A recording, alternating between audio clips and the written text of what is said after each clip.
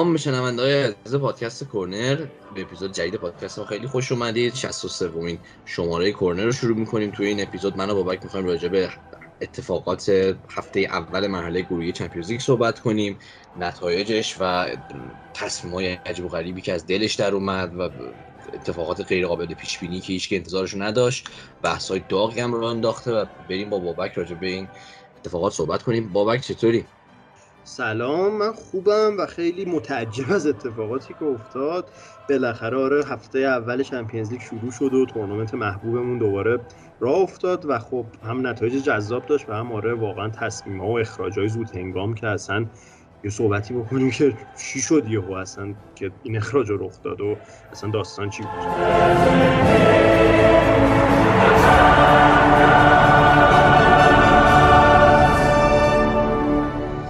بریم از بزرگترین اتفاق هفته شروع کنیم، از تصمیمی که از طرف مدیریت چلسی و شخص تاد بوئلی گرفته شد مبنی بر اخراج توماس توخل فردای روزی که به دینامو زاگرب چلسی باخت و بازی رو 1-0 واگذار کرد. صرف نظر از نتیجه‌ای که حالا رخ داد و اون نتیجه غیر قابل پیش بینی بود، اونم تعجب داشت، ولی بزرگترین بحث هفته رو به وجود آورد این تصمیم دیگه. هیچ کس انتظارشو نداشت، حتی فکر کنم خود توماس توخل هم انتظارشو نداشت. صحبت کنیم راجع به این که چقدر من و تو موافق این تصمیمیم، چقدر به نظرمون از اون آیا این تصمیم درستیه یا نه و آینده چلسی رو چطور می‌بینی؟ آره ببین، واقعا چلسی که خیلی عجیب غریب شد اصلا اوضاعش این هفته و واقعا اخراج غیر منتظره بود. آره اونجور که گفتی خود توخل هم اصلا انتظارش مثل اینکه نداشته، خیلی غافلگیر شده خودش هم، مثل اینکه بازیکن‌ها خیلی غافلگیر شدن مثل اینکه از این تصمیم. ببین چلسی خب جلو دینامو زاگرب که واقعا یه نمایشی مثل بقیه نمایش‌ها این فصل چلسی، واقعا نمایش ضعیف بدون خطر. دینامو زاگرب روی ضد حمله گلشو میزنه و با هم میتونه از همون گلش هم خیلی خوب دفاع بکنه و چلسی هم واقعا خیلی خطر زیادی نمیتونه تو طول بازی به وجود بیاره و همون روندی بود که بقیه بازی‌ها داشت و خیلی پیشرفتی تو تیم دیده نشده بود. خب خود توخل هم بعد کنفرانس خیلی شکایت داشت از این قضیه. یه جورایی لحن کنفرانسش یه جوری بودش که راه حلی انگار هنوز نداره واسه برهه‌ای که الان چلسی توشه، ولی خب خیلی هم صادقانه حرف زد، خیلی صادقانه آره انتقاد خیلی کرد، هم از خودش هم از تیم. دقیقاً آره خیلی صادقانه حرف زد، خیلی صادقانه خب گفت واقعا مشکلات وجود داره و باید حل شه، ولی خب کسی باز انتظار اخراج نداشت. حالا این به نظرم قبل اینکه شروع کنیم به صحبت که آقا اصلا این تصمیم درست بود یا غلط بود، یه پس زمینه ای از اتفاقات قبل این تصمیم من بگم اول که بعد شاید بتونیم با یه تشخیص دقیق تر صحبت بکنیم در مورد درست بودن یا غلط بودنش. ببین چیزی که تو رسانه ها منتشر شده و تمام خبرنگارای نزدیک به باشگاه مثل مطلب یا بعضی از خبرنگارای معروف انگلیسی مثل دیوید اورنشتاین صحبت کردن درباره‌اش، شروع این تصمیم از تابستون رخ داده. خب ببین تاد بولی خب یه مدیر آمریکایی و اصلا از وقتی هم که اومد چلسی کاملا سعی داره که اون مدل آمریکایی و مدل مدیریت ورزشی آمریکایی رو پیاده بکنه و خب یکی از مهمترین چیزهایی که توی ورزش‌های آمریکایی می‌بینیم، توی ساختار باشگاه‌های مثلا ورزش‌های مختلف آمریکایی می‌بینیم اینه که مربی صرفاً فقط کوچ نیستش، یه جورای منیجره، یعنی رسما یکی از مدیرای بلند مرتبه اون باشگاه، کاملا دخالت داره توی تصمیم مدیریتی، توی اتفاقات پشت پرده نقل و انتقالات، تمام اینها دخالت میکنه مربی تیم و خیلی نقش بزرگی داره اصلا توی این تصمیم گیری ها و کاملا همیشه با مدیر تیم در ارتباطه. خب توی اروپا خیلی وقتا اینجوری نیست دیگه، یعنی خیلی وقتا اصلا مربیات دخالتی ندارن توی یک سری تصمیم مدیریتی، حتی توی نقل و انتقالات ممکنه دخالت مستقیم نداشته باشن، یه مدیر ورزشی مثلا همیشه هستش.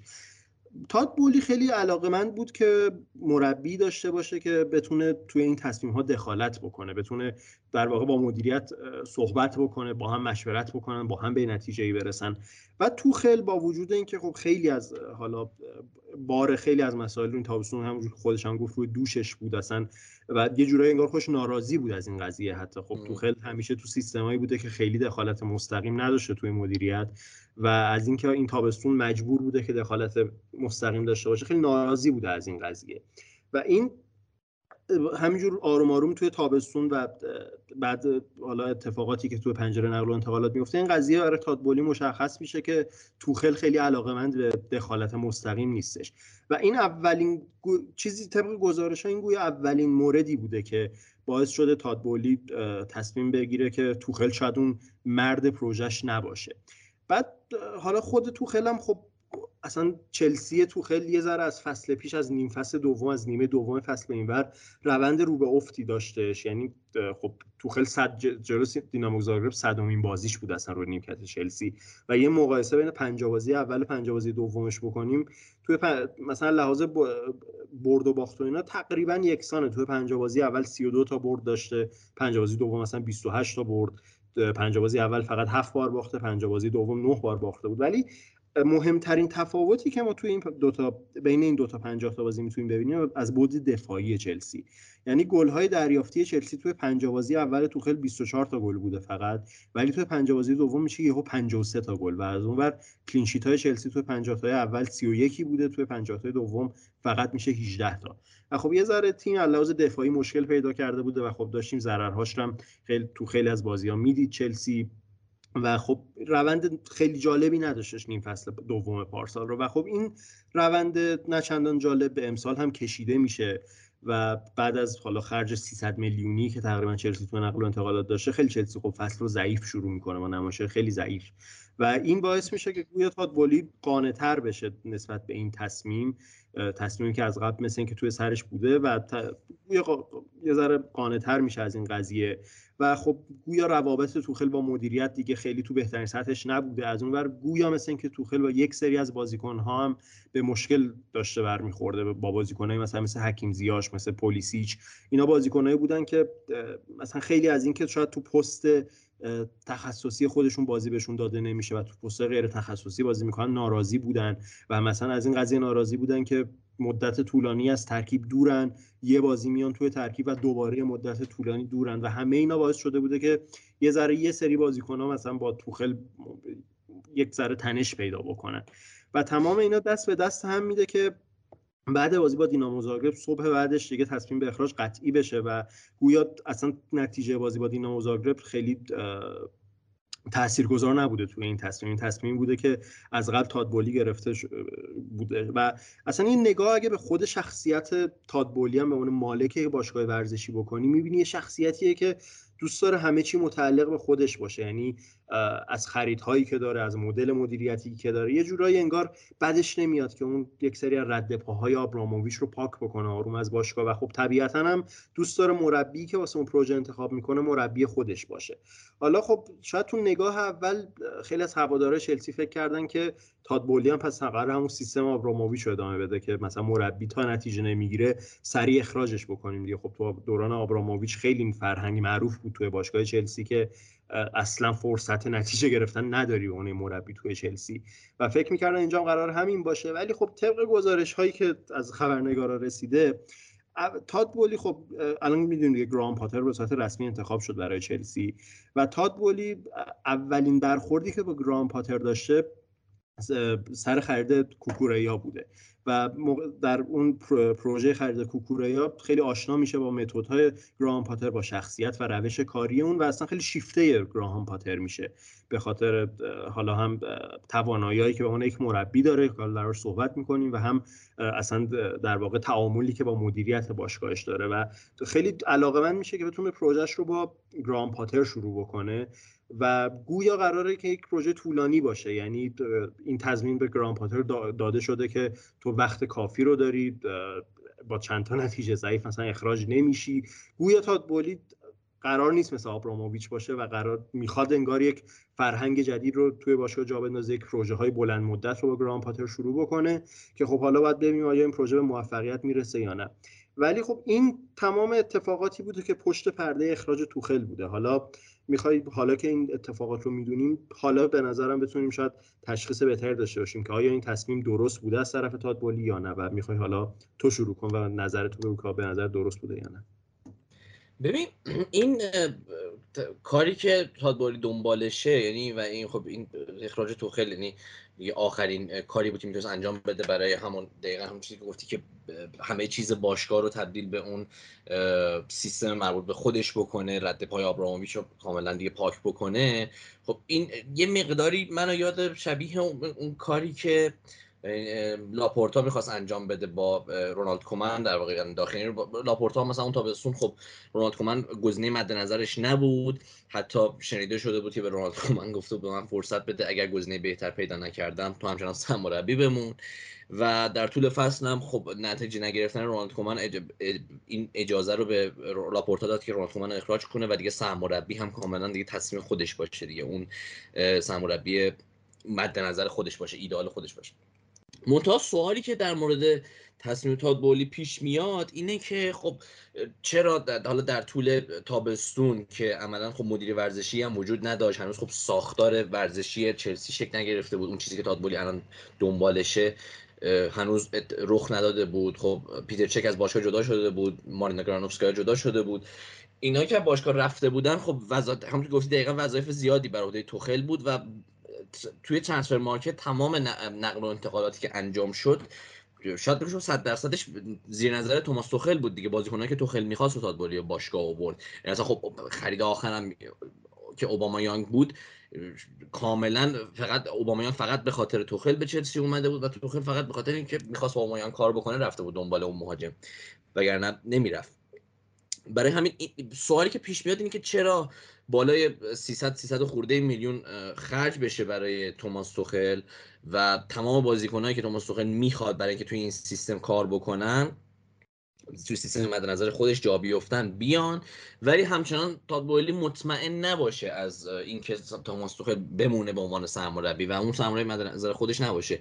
چرا از اول تابستون صادقانه جلسه نذاره باهاش و صحبت نکنه باشه، بگی که آقا و دنبال یه همچین سیستمی هم و دنبال یه روش کار جدیدی هم و اون موقع مثلا قطعا کاری نکنن و با سرمربی جدید مثلا از همون موقع اگر میخواستن گراهام پاتر مثلا به تیمشون اضافه بشه با گراهام پاتر کار میکردن و ترانسفر مارکت رو جلو میبردن. این چیزیه که یه مقدار خب جای سوال داره، جای انتقاد داره از این نظر. و اینکه حالا اینکه سوالی که دیگه ای که پیش میاد اینکه حالا خب دقیقاً اونجوری که گفتی مثل اینکه تاد بولی میخواد اون فضای باشگاه رو عوض کنه. حالا ما فکر می‌کردیم همون حالت آبراموویچی که تا نتیجه نگیره توماس توخل اخراج بشه، ولی مثل اینکه صرفا نتیجه بهونه بوده دیگه.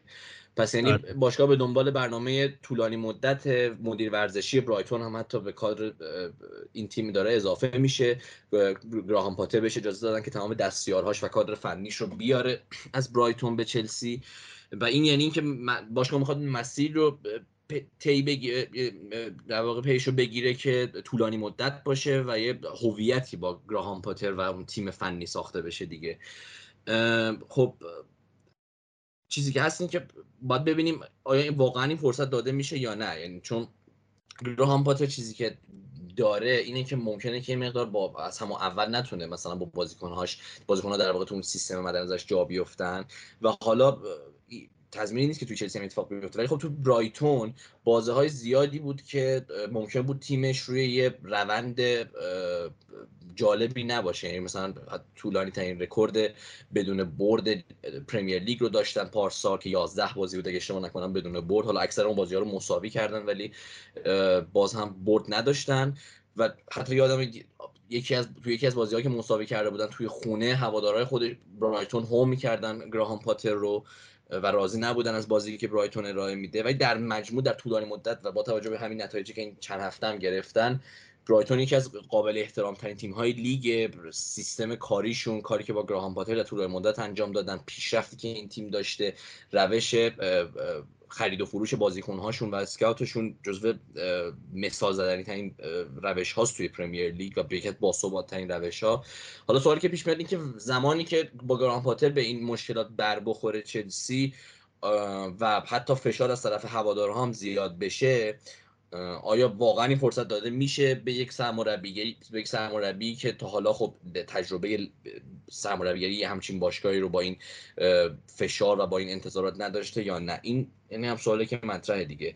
ولی میگم بزرگترین مسئله من اینه که خب چرا از همون اول با توماس توخل این صحبت‌ها رو طی نکردن، چون به هر حال توماس به نظرم واقعا بی احترامی شد به اسم توخل توی این اتفاقات و توی این روزا. همون فصل پیش که گفتی خب اون افت از نیم فصل دومی که برای چلسی اتفاق افتاد توی شرایط عادی نبود، یعنی توی شرایطی بود که شاید هیچ باشگاهی تا حالا تجربهش نکرده که دوچار تحریم بشه یه باشگاه، حتی ندونن که میتونن بلیط هواپیما بگیرن برای بازی از خارج از خونهشون یا نه. توماس توخل به شوخی میگفتش که من حتی ون میگیرم خودم کرایه میکنم خودم رانندگی میکنم برای تیم. یعنی یه همچین اوضاع و بعد حالا مسئله فروش باشگاه و اون دوباره جا افتادن اون تیم مدیریتی جدید و اینها. با این وجود توماس توخل دو بار یعنی توی هر دو تا جام داخلی انگلیس به فینال رسید، توی هر دو تا بازی با لیورپول پا به پا پیش رفت، توی پنالتی ها بازی ها رو واگذار کرد. یه نکته دیگه که جالبی که توماس توخل داره این که اگه دقت کرده باشی تو هر سه تا جام داخلی حذفی که برای انگلیس با چلسی توی انگلیس بازی کرده به فینال رسیده، یعنی اف ای کاپ 2 سال پیش رو هم که در چلسی بازی کرد به فینال رسید، حالا اون فینال هم به لستر باختن بازی رو واگذار کردن، ولی اینم از آمار قابل توجه و قابل دفاع توخل. با این وجود تیم رو توی تاپ 4 نگه داشت سال پیش، در آستانه یکی از تاریخی ترین کامبک ها توی فوتبال چمپیونز لیگ پیش رفت. همه اینها نکاتیه که میشه واقعا از عملکرد توخل دفاع کرد و میشد حداقل به خاطر اینها یا فرصت بیشتری بهش داد یا اصلا از همون اول تابستون این صحبت ها رو باش کرد. آره ببین کاملا باهات موافقم. حالا منم قبل اینکه به اصلا گراهام پاتر برسم و ببینم منم نظرمو دربارش بگم، آره واقعا توخل کاملا میشه گفت کارنامه موفقی تو چلسی داشته، نمره قبولی میگیره واقعا و اصلا بخش بزرگی از تاریخ خود باشگاه دیگه دومین قهرمانی چلسی در لیگ قهرمانان با توخل به دست اومد و اصلا اولین جام باشگاه‌های جهان چلسی هم با توخل به دست اومد. تمام اینا خب توخل رو موندگار میکنه در تاریخ چلسی و واقعا شایسته احترام بیشتری بود از مدیریت. حالا ولی خب میدونی اصلا یه چیزی که از صحبت‌های قبلیم جامون، خب یکی از مهمترین مشکلاتی که تاد بولی با توخل پیدا کرد توی تابستون سر خرید یک سری بازیکن‌ها از جمله رونالدو و آنتونی گوردون از اورتون بود که تمام هر دو تا این بازیکن رو تاد بولی می‌خواست بخره، اما خود توخل شخصا مخالفت میکنه با خرید این دوتا.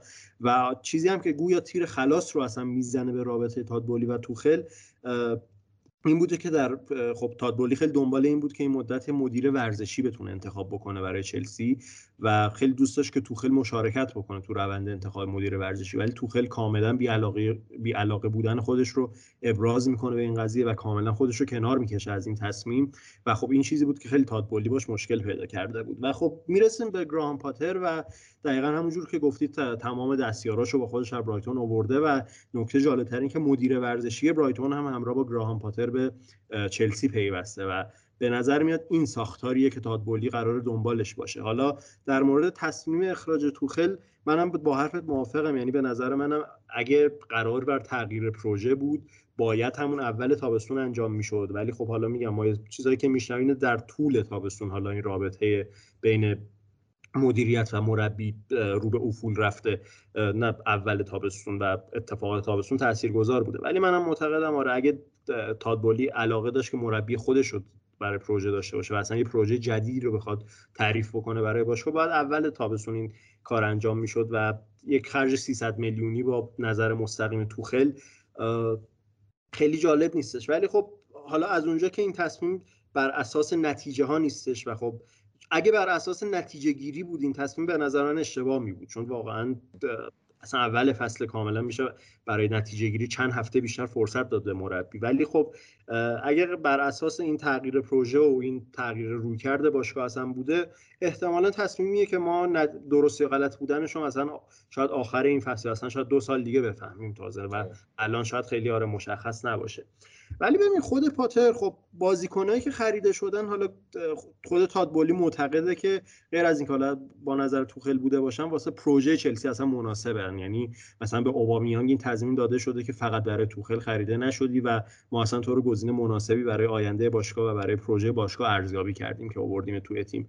و حالا بازیکنی مثل کوکوریا که شاگرد سابق پاتر بوده خیلی اصلا جالب، خیلی از بازیکن‌ها این وسط اتفاقات عجیبی براشون افتاد. یعنی کوکوریا که از زیر نظر پاتر اومده بود بیرون، سری دوباره شاگردش میشه. اوبامیان که احتمالاً کار کردن زیر نظر توخل اصلی ترین انگیزش برای اومدن به چلسی بود، کلا یه بازی میتونه باش کار کنه. از اونور مثلا بیلی گیلمور که از چلسی به برایتون پیوسته بود برای اینکه زیر نظر پاتر کار بکنه، یه آب سرد اینجوری روش ریخته میشه. کلا این یه سری اتفاقات بد واسه واقعا مدل بازیکن‌ها افتاد سر این قضیه که آدمی زر دلش براشون میسوزه. ولی خود پاتر بعید هم نیست چلسی ژانویه بره سراغ بیلی گیلمور دوباره. این هم اتفاقی که ممکنه بیفته.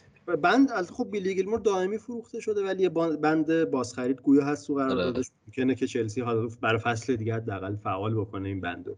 ولی ببین این بازیکنایی که خریده شدن، حالا خود کوکوریا، حالا فوفانا، مثلا کولیبالی، اینا همه بازیکنایی که میتونن با پاتر هم تو سیستم پاتر هم نقش ایفا بکنن. چون حالا یه صحبتی هم بخوایم در پاتر داشته باشیم، ببین پاتر اول از همه خب اولا لازم مدیریتی خب خیلی میتونه همسو باشه با پروژه چلسی و روند مدیریت چلسی، با مدیر ورزشی برایتون هم که باش اومده خب خیلی با هم ارتباط نزدیکی دارن، خودش خیلی میتونه گزینه مثبتی باشه. ولی از نظر تاکتیکی اصولا خب پاتر خیلی اول از همه اینو بگم که مربی توانایی از نظر فنی. خب دیدیم که توی برایتون چیکار کرد و اصلا چقدر برایتون رو سریع تونست متحول بکنه. اگه یادتون باشه برایتون با سرمربی قبلیش کریس هیوتون بود اگه اشتباه نکنم، که تیمی بودش که صرفا یک تیم به شدت دفاعی بود، دنبال گلزنی از طریق پاس‌های بلند بود بیشتر. و پاتر میاد توی برایتون رو در عرض 3 سال این تیم رو به یکی از بهترین تیم‌های مالکیتی لیگ جزیره دنبال میکنه. در تمام شاخص‌های آماری که مربوط به سبک بازی گران پاتر میشه تیم پیشرفت داشته. برایتون چه لحاظ بیلداپ، لحاظ کانتر پرس و های پرس، لحاظ مالکیت که بعد سیتی و لیورپول و چلسی پارسال 4مین تیم لیگ بود برایتون از این نظر، و کاملا علاوه خلق موقعیت کاملا اصلا اون سبک بازی پاتر رو توی 1-2 فصل غالب میکنه برایتون و خیلی خوب این تیم رو متحول میکنه. و یه توانایی دیگه هم که پاتر داره و این میتونه خیلی به نفع این اسکواد حال حاضر چلسی باشه، پاتر خیلی تو پیشرفت بازیکن‌ها نقش مهمی میتونه انجام بده. در واقع اصلا توانایی زیادی داره و بازیکن‌ها زیر نظرش خیلی پیشرفت زیادی میکنن و از اون ور پاتر خیلی خوب میتونه نقش‌های جدید تعریف بکنه برای هر بازیکن و بازیکن رو توی اون نقش جا بندازه و این خیلی میتونه مناسب اسکواد چلسی باشه که هم یک سری بازیکن‌های جوونی داره که کاملا پتانسیل زیادی دارن، حالا مثل لوفتوس چیک، مثل گلگر، مثل فوفانا، حتی خود کوکوریا رو میتونه هنوز خیلی جا واسه پیشرفته بیشتر داره، هاورس در خط حمله، و هم از اون ور یک سری از بازیکن‌های میتونه پاتر یک نقشی بهشون بده که بازدهی بیشتری نسبت به اون چه که در زمان توخل بوده داشته باشن. مثلا خود کای هاورس حتی شاید پاتر رو نقش جدیدی براش تعریف کنه، حکیم زیاس، پولیسیچ، اینا میتونن امیدوار باشن که شاید کریرشون توی چلسی احیا بشه با پاتر. از این نظر پاتر گزینه مناسبیه به نظر من برای چلسی و خب اصلا سیستمی هم که بازی میکنه حالا خیلی سیستم‌های متنوعی داره، هم 3-5-2 خیلی وقتا بازی میکنه، 3-4-3، حتی 4-2-3-1، 4-4-2، خیلی سیستم ثابتی نداره ولی نوع بازیش یه نوع بازیه که ثابته. تقریبا میشه گفت فوتبال 4 فاز مبتنی بر مالکیت رو بازی میکنه. هم تو فوتبالش کانتر پرسینگ خیلی سریع داره، های پرسینگ خیلی شدید داره، هم در مواقعی که لازم باشه تیمش توی لو بلاک کاملا قرار میگیره و میتونه بازی دفاعی خوبی انجام بده. خب برایتون این چند فصل یکی از بهترین تیم‌های دفاعی لیگ بوده از نظر دفاعی و آمار دفاعی برایتون فوق‌العاده بوده تو این چند فصل با گران پاتر. و یک سری تو جزئیات بازی خیلی وقتا مثلا با توخل یک سری از جزئیات بازیش همسان، خیلی استفاده زیادی از وینگ بک ها داره، اون مثلا شیپ بیلداپ 3-2 که داره با توخل خیلی وقتی یکسانه و این یک سری شباهت های تاکتیکی که با این اسکواد چلسی داره میتونه خیلی مفید باشه برای شروع کارش و میتونه شاید یه ذره خیلی سریعتر از اون چیزی که انتظار بره اون سبک بازی و تفکراتش رو توی چلسی جا بندازه. ولی در نهایت من به عنوان حالا کسی که چلسی هم دنبال میکنم و حالا گران پاتر این مدت دنبال کردم تا جایی که تونستم. 2-0 کم یه ذره بهش دیگه، یه ذره شک دارم به گران پاتر، دقیقاً به همون دلیلی که تو گفتی. خیلی مربی توانایی، مربی با استعدادی، روند پیشرفتش هم فوق‌العاده بوده دیگه. از تیم دست چهارمی اوسترشوندز سوئد که از دست چهارم میرسونه به رقابت‌های یورولیگ، بعد میاد سوانزی و بعدم میرسه به برایتون و برایتون هم خب به این تیم خیلی خوب تبدیل میکنه. خیلی خب کارنامه به شدت قابل قبولی داره، ولی همونجور که خودت گفتی تجربه حضور تو همچین محیط بزرگتری رو نداشته دیگه. تو یک باشگاه بزرگی مثل چلسی اولین تجربهش مربیه که خب تا حالا جام نبرده، تا حالا تو انگلیس مثلا به دستاورد قابل توجهی نرسیده، سهمیه اروپایی مثلا با برایتون نتونسته هنوز کسب بکنه. تمام اینها باعث میشه که به هر حال یه ذره میدونی 100% نتونم اطمینان داشته باشم به موفقیتش. خیلی سورپرایز نمیشم اگه گران پاتر نتونه موفق بشه تو چلسی و شاید به سراشیبی بخوره تو کریرش. این قضیه یه ذره منو مشکوک میکنه نسبت به پاتر، ولی امیدوارم که جواب بده. ببین به نظرم واقعا نتیجهش رو حتی این فصل هم ممکنه ما نبینیم، یعنی باید صبر کنیم. یعنی واقعا شاید نتیجه این تصمیم 2 سال دیگه مشخص بشه. واقعا خودت هم گفتید گران پاتر کسیه که بیشتر این فراینده باید طی مربی نتیجه گیری نیست بلافاصله و بازیکناش باید توی این فضا با اون سیستم جا بیفتن. حالا نکته‌ای که با کمکش میکنه، من حالا همون اول خیلی بدبین بودم به اومدنش، یعنی اصلا تعجب کردم از اینکه قبول کرد بیاد توی سیستم چلسی، ولی الان که میبینیم گذشته و این بقیه مسائل رو ما میدونیم، خب یعنی داره میاد توی محیط امنی با تمام دستاندرکاراش، چه کسایی که زیر دستش کار میکنن و چه مدیر ورزشی که بالا سرش کار میکنه، با تمام اون گروه داره میاد توی باشگاه و دیگه میخوان جای خالی تمام اون کادر فنی و اون مسائل مدیر ورزشی اینها رو پر بکنن و داره میاد توی یه محیط امن. پس یعنی این به این معنیه که این تصمیم حداقل ریسکایی که ما فکر می‌کردیم رو نداره و حداقل اون محافظت رو از طرف مدیر ورزشی داره بالاتر از خودش. آره. که این فرصت بهش داده بشه تا اینکه اون هویت و اون تیم شکل بگیره دیگه. برای همین من به نظرم حداقل اینه که نکته خوبش برای هوادارهای چلسی اینه که گران پاتر توی محیط امن و یه حالت توی یه فضای قابل اعتماد داره کار میکنه و باید ببینیم حالا توی این فضا میتونه چیکار بکنه. ولی به نظرم حتی این فصل هم باید ببینیم چه نتایجی میگیره، ولی این فصل هم شاید خیلی نشه قضاوتش کرد. باید یکی دو تا پنجره نقل و انتقالات هم خودش داشته باشه، بتونه تیم خودش رو بسازه، بتونه پیش فصل درست با این تیم داشته باشه، خصوصا تو این فصلی که وسطش ما جام جهانی هم داریم که اصلا عجیب و غریبه اون برای همه تیم‌ها. برای همین نتیجه شاید 1-2 سال دیگه معلوم بشه، شاید تابستون آینده فضای بهتری باشه برای قضاوت، ولی حداقلش اینه که الان توی یه محیط قابل اعتماد و با یه افق روشنی اومده. آره دقیقا منم باید موافقم. یعنی این فصل علامت سوال بزرگی الان جلوی چلسی، حتی مثلا سر قضیه سهمیه گرفتن خیلی اوضاع میدونی مبهمه دیگه. اصلا بعد یه مدتی بگذره با گران پاتر که آدم ببینه چه جوریه روند تیم چلسی، چه تغییراتی داره توش اتفاق میفته، آیا مثلا چلسی مدعی سهمیه میتونه باشه یا مثلا ممکنه نباشه. این واقعا علامت سوال بزرگیه، ولی قطعا تو پنجره نقل و انتقالاتی بعدی خب دوست داره بازیکن‌های خودش رو بیاره. شاید از برایتون هم حتی مثلا چلسی خرید داشته باشه دوباره، ولی میدونی با این خرج 300 میلیونی که امسال تو نقل و انتقالات شده دیگه، پروژه خود باشگاه در شرایطی نیست که آقا مثلا بگیم ترکیب رو باید کوبید از نو ساخت و مثلا یه تیم کاملا جدید ساخت. نه، گران پاتر به نظرم واسه این آورده شده که با این بازیکن‌ها هم بتونه عملکرد خوبی داشته باشه. یعنی با این 300 میلیونی که حالا اسمن برای توخل خرج شده ولی خب الان دست پاتره، بتونه با این بازیکن‌های جدیدم سیستم خوبی طراحی بکنه و این انتظار به نظرم از طرف مدیریت چلسی ازش میره که اونقدر نیازی به تحول خیلی بزرگ ترکیب نباشه. حالا توی سری پستای آره، ولی تحول بنیادی به نظر من نمیخواد چلسی انجام بده تو ترکیبش. آره یه چیزی هم که خیلی خوشحال میکنه گراهام پاتر رو قطعا مرگ ملک انگلیس الان، به خاطر که خب احتمال تعویق بازی ها رو بیبره بالا، یعنی احتمالا ما خب شنبه و یک شنبه بازی پرمیر لیگ به تعویق بیفتن، برای همین حداقل این فرصت داره که تا چهارشنبه که چلسی با سالزبورگ بازی داره توی استنفورد بریج، خیلی خوب هم هست که اولین بازیش خب توی خونه باشه، تیم رو آماده بکنه و دیگه حداقل با یه 4-5 روز تمرین و با یه فضای آرومتری بتونه به مساف سالزبورگ بره برای چمپیونز لیگ. از این جهت هم خوبه، بخاطر اینکه بازیکن‌های چلسی یک ضرب خودشون رو آماده میکنن برای جبران اون نتیجه باخت بازی اول جلوی دینامو زاگرب و برای اینکه بتونن سریع 3 امتیاز رو بگیرن توی مرحله گروهی و اوضاعشون از اینم بدتر نشه دیگه.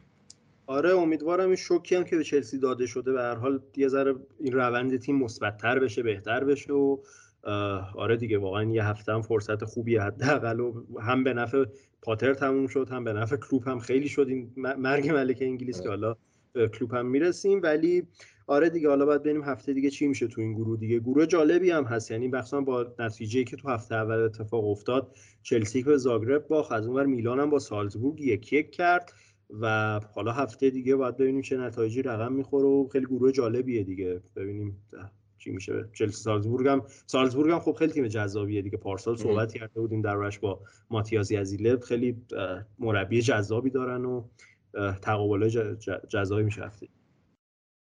آره دقیقا. حالا اگه حرفی دیگه راجع به گروه ای نداری و مسائل چلسی، یه صحبتی هم بریم سراغ بقیه گروه ها. حالا میگم ما از شب اول شروع کردیم، از گروه های E, F, G و H شروع میکنیم، بعد میرسیم به بازی که چهارشنبه برگزار شدن و A به بعد رو بررسی میکنیم. حالا اگه بخوایم بریم سراغ گروه F و یکی از تیم های دیگه تو که توی این گروهه، خب رئال 3-0 تونست سلتیک رو ببره توی زمین سلتیک، که به نظر من خیلی نتیجه مقتدرانه با توجه به اتفاقی هم که اواسط بازی برای رئال افتاد و بنزما بیرون رفت، خیلی نتیجه مقتدرانه بود. من یه کوچولو اگه بخوام راجع به رئال بگم بعد بسپرم به تو، چیزی که برای من خیلی جذاب این فاز از طرف تیم آنجلوتی اینه که به شدت زیبا بازی میکنه. یعنی واقعا اکثر گل‌هایی که رئال داره این فصل میزنه گل‌های دیدنی ان، گل‌هایی ان که بیلداپ های قبلش رو حتما باید ببینی. گل سوم رئال توی این بازی بعد از 33 تا پاس داده شد، خیلی دیدنی، حتما بریم اون گل رو ببینین. و بعد پاسی که کروس برای والورده فرستاد و بعد اون کاتبکی که هازارد تونست گل بزنه، اینم خیلی خوشحال کننده بود حتما براتون که هازارد هم تونست بالاخره پاش به گلزنی باز بشه. ولی گل وینیسیوس همینطور، یعنی توی اون جو با توجه به اون فضایی که همیشه چه بارسلونا چه رئال مادرید هر تیمی میره اونجا جلوی سلتیک بازی میکنه، همیشه همه گفتن که یکی از سخت‌ترین استادیوم های اروپاست و رئال میره اونجا و با وجود مسئولیت بنزما میتونه 3-0 بازی رو ببره. این نشان دهنده از شخصیت رئال و قدرت خط حمله و قدرت خط هافبک این تیمه. و حالا یه صحبتی هم بکنیم راجع به بنزما و اینکه بنزما فکر کنم یک ماهی نباشه برای رئال. حالا چطور میبینی این چند هفته رو برای رئال بدون بنزما؟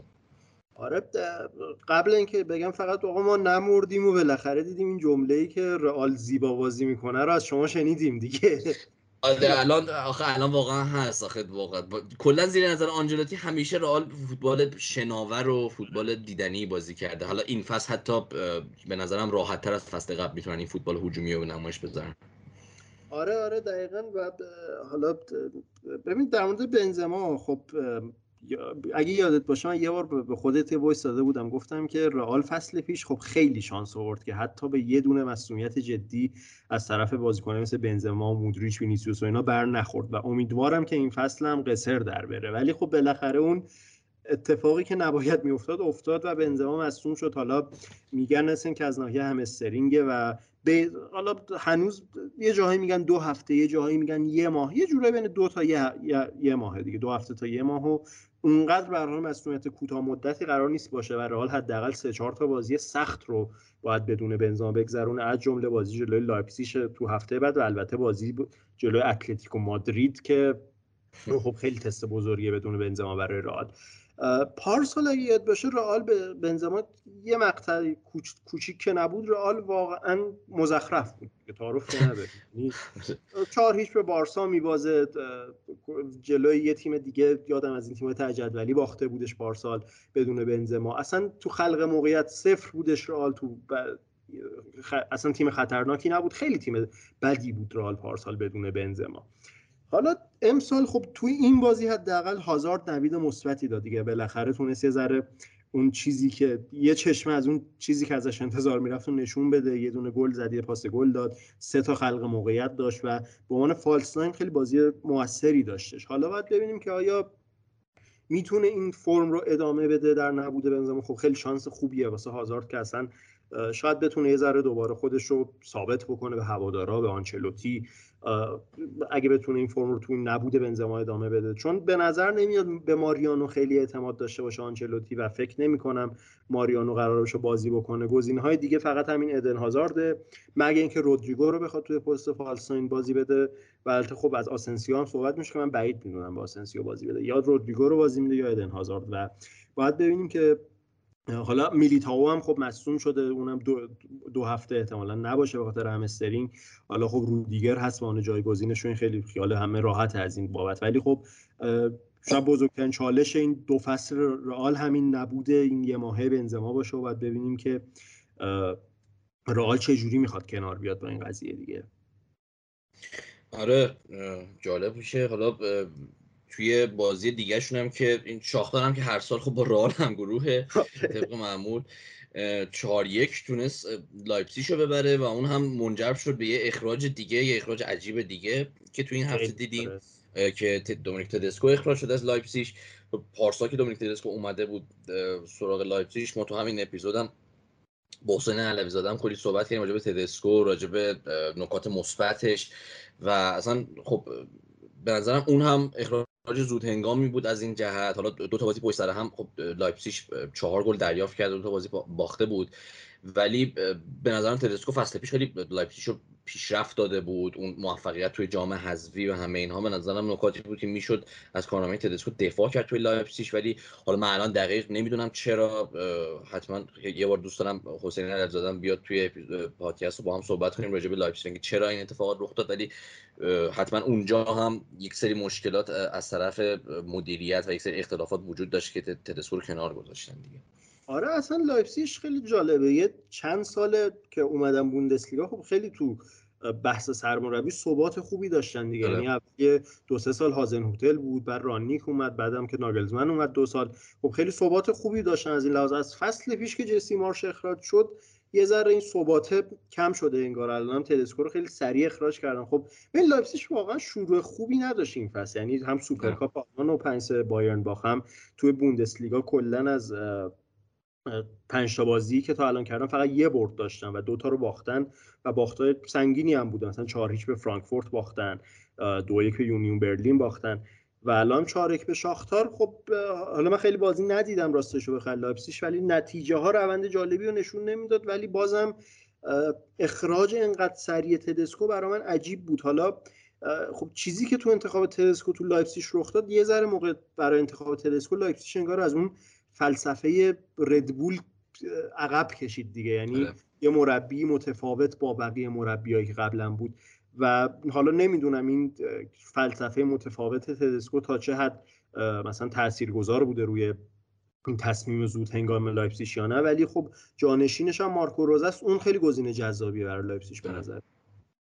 آره دقیقا من این یکی از نکاتی که شاید همین اتفاق باشه، یعنی شاید دقیقا مدیران لایپزیگ هم به خاطر اون فاصله گرفتن از اون مدل فلسفه و خب دومین تدسکویی که بیشتر یه مدافع تدافعیه، یعنی نه خیلی ولی خب خیلی تدافعی تر از اون چیزیه که مثلا ناگلزمن و جسی مارش و راگنیک دنبالش بودن.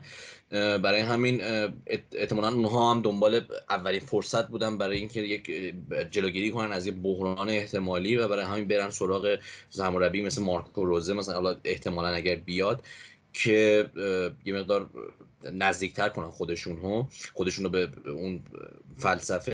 ولی حالا که صحبت مارکو روزه شد بریم سراغ گروه بعدی و گروهی که دورتموند و سویا و سیتی و کوپنهاگن دانمارک توش هستن و حالا دورتموند که تونست 3-0 کوپنهاگن رو ببره. تیم سابق مارکو روزه که به طرز عجیب و اونم شگفت‌آوری تابستون کنار گذاشته شد از طرف مدیریت تیم و این ترزیچ برگشت بالا سر تیم. فعلا اوضاع خوبی داره، یعنی از اون طرف دورتموند شرایط خوبی دارن، فرایبورگ رو تونستن ببرن 3-1 و توی این 3 تا بازی اخیر هم خب تماما بازی‌ها رو بردن و توی چمپیونز لیگ هم خیلی شروع خوبی داشتن توی همچین گروهی که خب منسیتی که قطعا صعودش از الان قابل پیش بینیه، دورتموند خیلی نیاز داشت به این 3 امتیاز با توجه به اوضاع بد سویا. خیلی دورتموند نیاز داشت به این 3 امتیاز برای اینکه یه مقدار فشارها رو از روی تیم کم بکنه. حالا کوپنهاگن که به احتمال زیاد شانسی برای صعود نداره و اگر خیلی خوش شانس باشن میتونن برای یورولیگ بجنگن جایگاه سوم، ولی دورتموند به نظر 3 امتیاز خیلی ارزشمندی کسب کرد برای اینکه حداقل با توجه به اوضاع بد سویا یا این 3 امتیاز رو داشته باشن و بتونن با پایین‌تر از سیتی حداقل فعلا رتبه دوم گروه داشته باشن دیگه.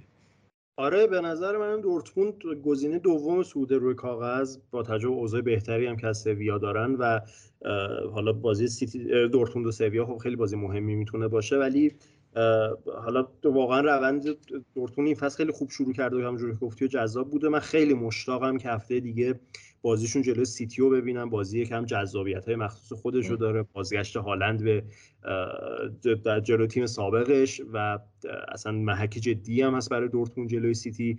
خیلی دوست دارم اون بازی ببینم دورتموند چه جوریه و حتما بعد اون بازی هم مفصل‌تر در دورتموند صحبت کنیم. ولی اون یکی بازی این گروه سیتی سویا همچنان ادامه روزهای درخشان هالند و نگونبختی سویا دیگه.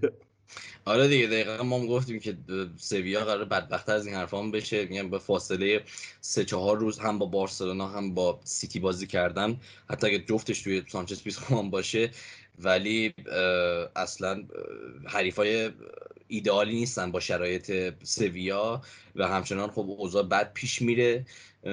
به نظرم توی لالیگا ما باید کم کم انتظار کنار گذاشته شدن لوپتگی رو داشته باشیم دیگه. یعنی سویا نه از لحاظ هجومی فوتبال قابل دفاعی بازی میکنه، حالا یه مقدار یه دقایقی توی این بازی تونستن تو نیمه اول خوب بازی کنن، یه دقایقی توی اوایل نیمه دوم تونستن خوب بازی کنن، ولی ضعف‌های دفاعی شدیدی این تیم داره که اصلا یه صحنه‌های آماتوری می‌بینی از ناهماهنگی دفاعی بین مدافعینشون که فقط میتونه لطمه بزنه بهشون. و دریافت 7 گل تو این دوتا بازی خب چیزی که خودش کاملا نشون میده که اصلا شرایط خوب نیست و با این وضع دفاعی من آینده خیلی طولانی نمیبینم برای لوپتگی این فصل توی سویا و شاید هم اصلا براشون بهتر باشه که حالا این تعویض مربی رو داشته باشن. اگر لوپتگی اخراج شه که خب نمیدونیم کی میاد جاش، ولی اگر که سویا توی این گروه سوم شه و یورولیگ بره شاید مثل همیشه براشون بد نباشه که بتونن توی اون تورنمنتی که بهش آشنان و پر افتخار ترین تیمن توی اون تورنمنت بتونن رقابت کنن و جذاب‌تر کنن اون تورنمنت رو قطعا. برای همین حداقل اونجا میتونن امیدهای بیشتری داشته باشن دیگه. آره نه سویا این بازی اصلا غیر از نظر دفاعی از اون هجومی هم دوباره فاجعه عجیبی بود. یعنی یه 4-2-3-1 چیده بود لوپتگی که با فالستاین داشت بازی میکرد، ایسکو حتی خیلی وقتا فالستاین داشت بازی میکرد، هیچ مهاجم نوکی نداشت، الکس تلس داشت اون وینگر سمت چپ بازی میکرد. 4-2-3-1 عجیبی بود اصلا و خب نتیجهش هم دیدن دیگه، هیچ خلق موقعیتی سویا تو این بازی نداشت، فقط یه دونه شوت توی چارچوب داشت و اصلا هم از نظر دفاعی هم از نظر هجومی فاجعه عجیبی ان دیگه. و حالا این هفته خب باید ببینیم سویا تو بازیاش چیکار میکنه. حالا هم با اسپانیول بازی داره هم با کوپنهاگن، یه دوتا بازی نسبتا آسون داره. حالا اگه بتونه این دوتا بازی رو خب یه جوری برگرده اون روند، یه ذره بهتر شه روندش، حداقل بتونه نتیجه بگیره، ممکنه لوپتگی بتونه یه فرصتی برای خودش خریده باشه. ولی دیگه اگه این هفته هم نتونه تو بازی‌ها موفق باشه فکر کنم کم کم دیگه ما هم باید دنبال منتظر شنیدن خبر اخراج لوپتگی از سویا باشیم. آره دیگه. حالا اگه صحبت دیگه ای داری؟ نه همین دیگه. سیتی هم که خب شرایطش همونه، بعد از اون مساوی که جلوی استون داشتن تونستن دوباره به اون نوار برد برگردن. ارلینگ هالند هنوز عین آب خوردن گل میزنه. رکوردی هم که این هفته داشت این بود که سریع ترین بازیکنی بود توی تاریخ چمپیونز لیگ که به 25 گل زده توی این تورنمنت میرسه که اصلا فراتر از هر بازیکن دیگه‌ای، حتی مسی، رونالدو، فن نیستلروی و امثال دیگه است که با این روندی که از 20 سالگی طی گرفته یا 2 سال قبل 18 سالگیش طی گرفته ارلینگ هالند واقعا روند ترسناکیه و اگر ثبات رو داشته باشه و اتفاقات قابل پیش، یعنی عجیب و غریبی پیش نیاد توی کریرش، واقعا ارلینگ هالند میتونه خیلی رکوردهای گلزنی رو از آن خودش بکنه. یعنی همین رکورد چمپیونز لیگ یکیش میتونه باشه، رکورد گلزنی توی یه فصل پرمیر لیگ از الان براش دورخیز کرده و اصلا ماشین عجیبیه این ارلینگ هالند که هر هفته دیدنش واقعا لذت بخشه. حالا میدونم هفته اوله، ولی به نظرت ارلینگ هالند مهره گم شده سیتی واسه قهرمانی هست تو لیگ قهرمانان یا نه بالاخره؟ ببین واقعا ممکنه باشه، چون اگه نگاه بکنی به منچستر سیتی و کاری که پارسال توش ناتوان بودن، گلزنی بود. یعنی منچستر سیتی صرفا سر از دست دادن موقعیت‌های عجیب و غریبی پارسال هم توی برنابئو هم توی اتحاد کم آورد. یعنی توی اتحاد که میتونستن همون نیمه اول اصلا کارو تمام بکنن و با خلاف 4 گله اصلا کارو تمام بکنن. رئال زنده موند از موقعیتایی که سیتی از دست داد، هم توی نیمه اول هم توی نیمه دوم. توی برنابئو توی بازی برگشت شده بود که بعد از اینکه گل رو زده بودن، اون دوتا موقعیت جک ریلیش بود که حالا یکیش با سیو کورتوا همراه شد، یکیشو میلیتائو از روی خط برگردونی. مسائلی داشتن که روی این جزئیات تموم کنندگی ضربه خورد واقعا منچستر سیتی. ولی طبیعتا ارلینگ هالند میتونه دقیقاً اون پازل رو تکمیل بکنه. یعنی چیزی که ما الان میبینیم اینه که خب به اون مدل بازی و به اون استایل بازی گواردیولا هم چندان لطمه نزده. حالا ما فکر می‌کردیم خب این اداپت شدن این دوتا با هم طول میکشه، ولی طولی نکشیده. واقعا خیلی راحت داره هالند توی اون سیستم کار میکنه و موقعیت‌ها براش شکل میگیره. و آره ممکنه، یعنی ارلینگ هالند خب خودش هم همیشه گفته که چمپیونز لیگ تورنمنت فیوریت منه و خیلی گلزنی تو این تورنمنت دوست داره، آمارش هم نشون میده. برای همین سیتی با ارلینگ هالند قطعا ترسناکتر از حتی فصل قبل هم هست توی چمپیونز لیگ دیگه، و با انگیزه ای که همه این بازیکن‌ها بعد از اون مدل حذف شدن پارسال دارن، یعنی بازیکن‌ها مثل روبن دیاز و جک ریلیش و فودن و اینها با اون شکلی که حذف شدن، قطعا این ذهنیت رو دارن که نمیخوان دیگه دوباره این اتفاقات براشون بیفته. آره، و حالا یه مورد جالبی که در همین قضیه اداپت شدن هالند با گواردیولا واسه من بود این چند هفته، نه تنها ضربه نزده هالند به سیستم گواردیولا، بلکه به نظرم از خیلی جهات تونسته حتی اون سیستم رو ارتقا بده. حالا از چه نظر؟ فضا سازی که هالند این بازی‌ها داره واسه هافبک های سیتی میکنه چیز عجیبیه. یعنی با اون خب واقعا هالند الان با حمله در واقع مهاجمیه که حداقل 2 مدافع وسط حریف رو تو هر بازی مشغول خودش میکنه. یعنی واقعا 2 مدافع وسط باید حواسشون به هالند باشه و این یه ذره باعث میشه به نظرم اون فضای بین خطوط برای هافبک های سیتی به خصوص دیبروین، فودن، گریلیش، حتی برناردو سیلوا، گوندوگان، واسه اینا خیلی اون فضای بیشتر بشه و این فضا سازی به نظرم خیلی باعث شده که حتی هافبک سیتی بتونه عملکرد بهتری هم داشته باشه نسبت به شاید حتی فصل قبل. آره برای همینه که ما از همین شروع فصل داریم میبینیم که فودن آمار گلزنی خیلی خوبی داره، گوندوگان خیلی آمار خوبی داره، برناردو سیلوا، حتی حالا برناردو سیلوا پارسال هم همین آمار رو داشت، ولی دقیقاً داریم میبینیم که جدا از آمار گلزنی هالند دقیقاً مشارکت بقیه هافبک هم کم نشده، یعنی به همون اندازه ادامه پیدا کرده، حتی شاید بیشتر هم شده باشه. دقیقاً این خاصیت ارلینگ هالند داره که میتونه فضای بیشتری هم برای هافبک ها هم برای فول بک ها، یعنی ما دیدیم کانسلو چقدر جلوی سویا خوب بود و چقدر میتونست راحت کار کنه. حالا تنها بازیکنی از سیتی که این فصل به نظرم هنوز اون لول خودش رو هم لول همیشگیشو نداشته ریاض محرزه. یعنی بقیه بازیکن‌ها به نظرم، حالا جک ریلیش هم یه مدت مصدوم بود، حالا دوباره مصدومیت برگشت ببینیم چه جوریه، ولی محرز اون محرز همیشگی نبوده اصلا، اون محرز پارسال که قطعا نبوده. بقیه بازیکن‌ها مثل فودن و گوندوگان و برناردو سیلوا و اینها همه در حد انتظار کار کردن. محرز باید ببینیم که کی دوباره برمیگرده به اون روند همیشگیش. آره خیلی خوب، اگه موافق باشی بریم سراغ گروه اچ، گروه که با یه بازی فوق العاده جذاب شروع شد، بازی پی اس جی و یووه، و یه جورایی واسه خیلیا از پی اس جی آقای گالتیه رونمایی شد و پی اس جی جذابی به نظر میاد. پی اس جی گالتیه. آره، و چیزی که جالبه اینه که ما همیشه خوب صحبت میکردیم راجع به که پی اس جی مشکل اساسی که داره مسیری که انتخاب کرده با ناصر خلیفی دیگه، این مسیر نمایشی و خریدهای نمایشی و خریدهای بزرگ و اون جمع کردن این تیم کهکشانی و اینها بدون هیچ ساختار فوتبالی، بدون هیچ هویت فوتبالی، از رو توماس توخل میپریدن روی پوچتینو و اینها. و لئوناردو هم به عنوان مدیر ورزشی قطعا یعنی مشخص نبود که دنبال چه مدل تیمیه. آره. ولی از تابستون خب رفتن سراغ لوئیز اوکامپوس به عنوان مدیر ورزشی که خب سابقه درخشانی هم اوکامپوس داره توی لیل و کاری که با لیل انجام دادن. این تیم از 18 و 19 جدول اومد اول نایب قهرمان لیگ یک شد و بعد تونست قهرمان لیگ یک بشه با ترکیب اوکامپوس و کریستوف گالتیه.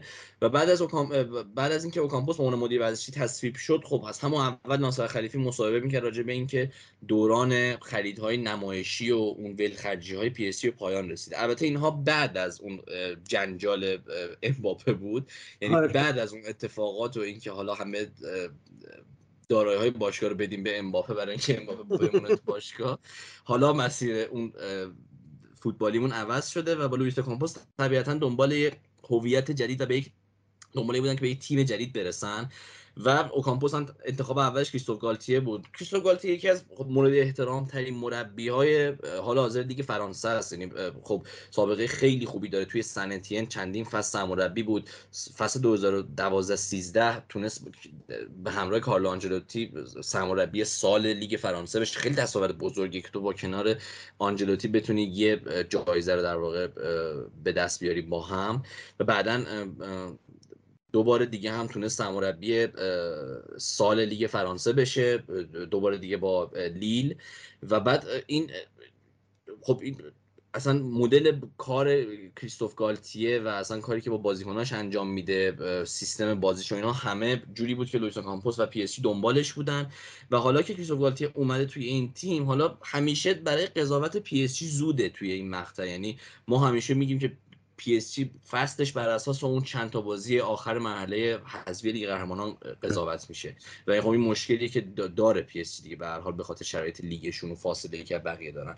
ولی اگه بخوایم از نکات جالب پی اس جی بگیم و چیزایی که برای من جالب بوده از طرف پی اس جی گالتیه و مدل بازیشون، خب اولا تغییر سیستمه. یعنی خب با پوچتینو هنوز معلوم نبود به چه فوتبالی میخوان برسن و سیستم 4 دفاعه رو داشتن که مشخصا لحاظ دفاعی خیلی به نفعشون نبود. توی ضد حمله ها خیلی آسیب پذیر بودن. کریستوف گالتیه اومده و حالا با این شرایط خوب آمادگی هم که راموس فعلا داره، این سیستم 3 دفاعه رو بهش رسیده، به یک 3-4-2-1 در واقع انتخاب کرده این سیستم رو برای انتخاب سیستم اولیه پی اس جی و از اول فصل از تابستون دارن با این سیستم کار میکنن که سرجیو راموس، مارکینیوش و کیمبمپه اون 3 نفر عقب خط دفاعی هن و بعد خیلی روی حکیمی و وندس به عنوان وینگ بک ها حساب میکنه. فعلا ویتینیا و وراتی به عنوان اون دابل پیوت هافبک خیلی هماهنگی خوبی دارن و اون مثلث جلو. چیزی که جالبه و قابلیتایی که این سیستم پی اس جی میده، اولا یه مقدار اون تعداد نفرات بیشتر عقب زمین برای جلوگیری از ضد حمله. و اگه بخوایم مشخصا راجع به این بازی جلوی یوونتوس صحبت کنیم، شکل این تیم خیلی هم لحاظ دفاعی هم لحاظ هجومی برای من جالب بود، به خاطر اینکه هم این اجازه رو بهشون میده که به شدت وسط زمین رو کنترل کنن. یعنی ما میدیدیم که با هایلاینی که پی اس جی داشت و بالا بازی کردن مارکینیوش و راموس خصوصا، تعداد نفرات بالایی توی خط هافبک داشتن. یعنی ما میدیدیم که مسی و نیمار هم می اومدن عقب‌تر و با این دو نفر ویتینیا، وراتی، راموس عقب‌تر، مارکینیوش عقب‌تر، یه تعداد نفرات 5-6 نفر وسط زمین کنترل بازی رو از دست یوونتوس میگرفتن و ما شاهد اون پاس‌های کوتاه و اون مثلث‌سازی‌های خیلی جذاب بودیم که گل‌های پی اس جی هم روی اینجور پاسکاری‌ها و اون فرارهای امباپه شروع شد دیگه، یعنی زده شد. یعنی اول خب اون پاس خیلی خوب نیمار به امباپه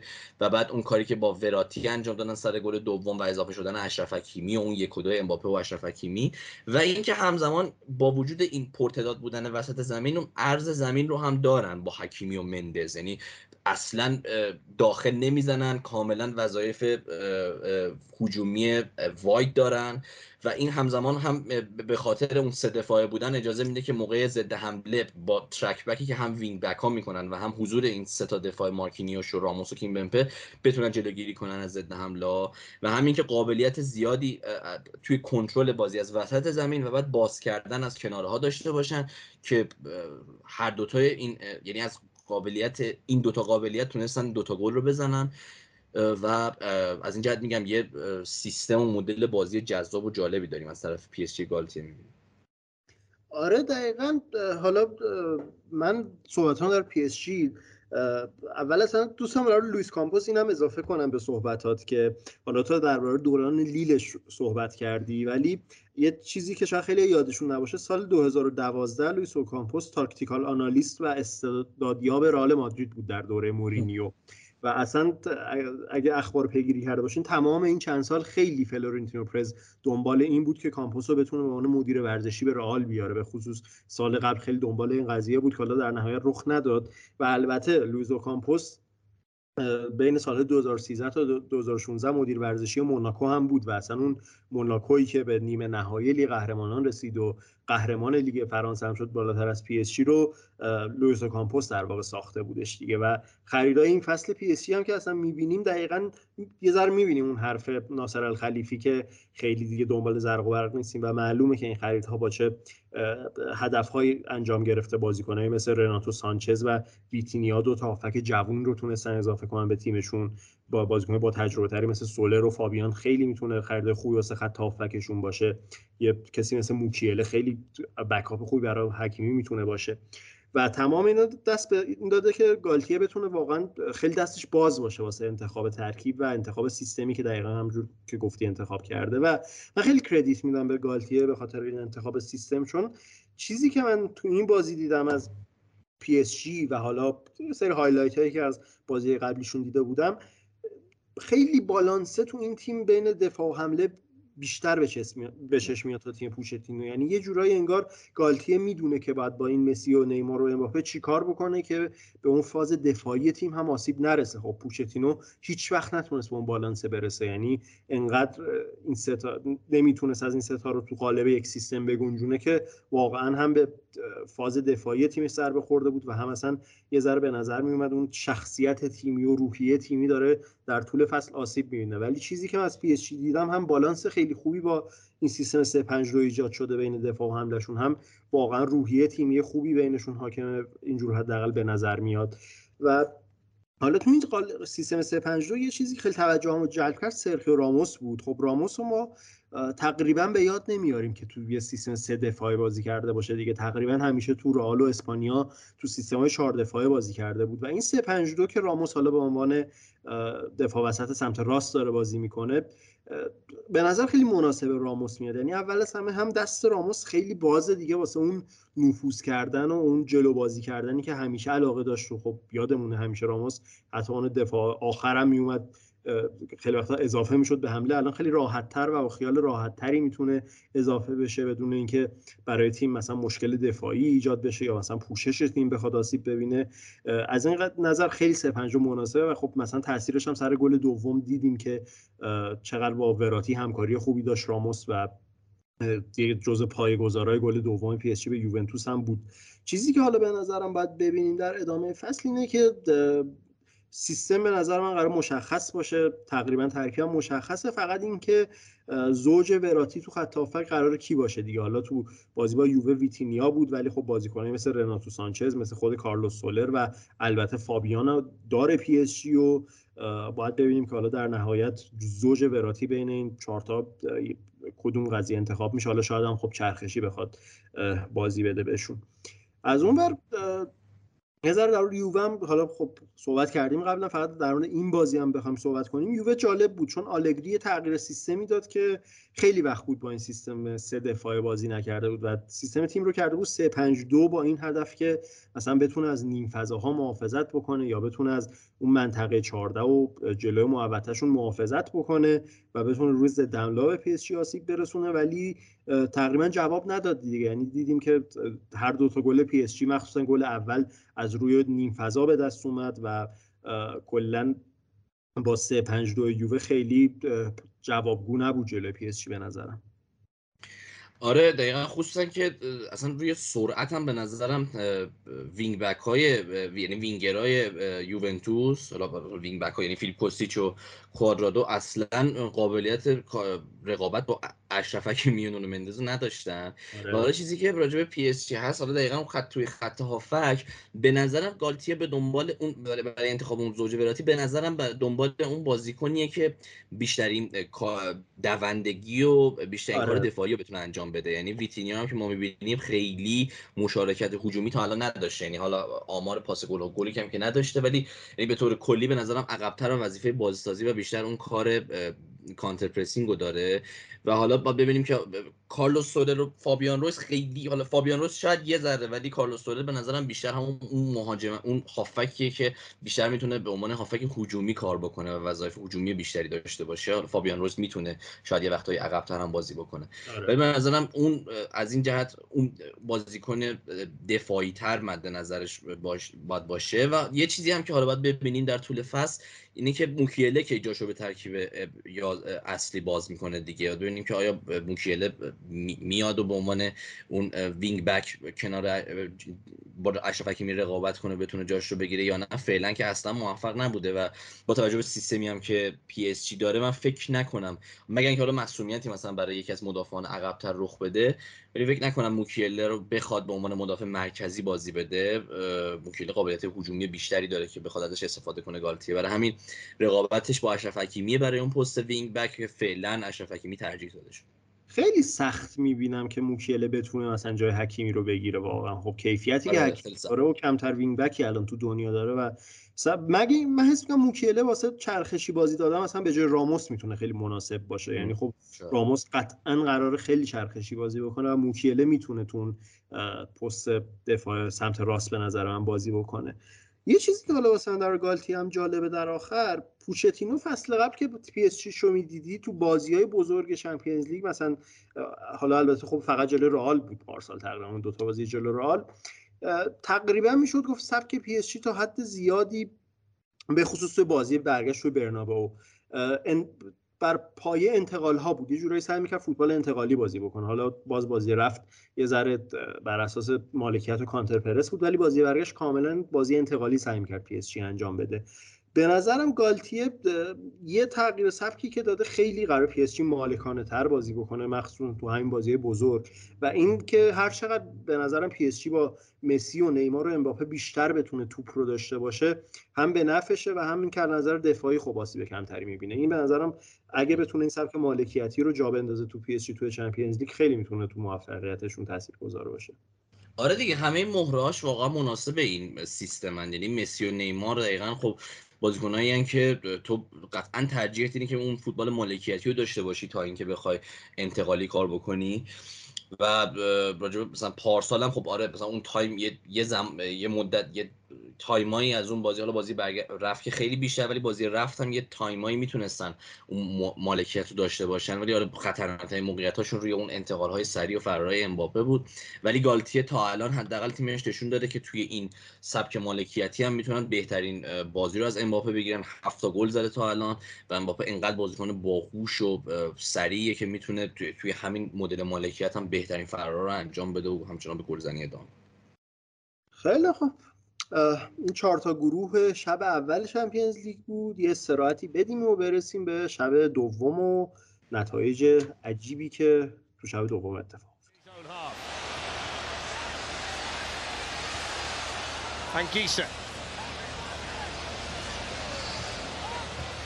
1-2 with Zielinski, they're in again, it's 2-0.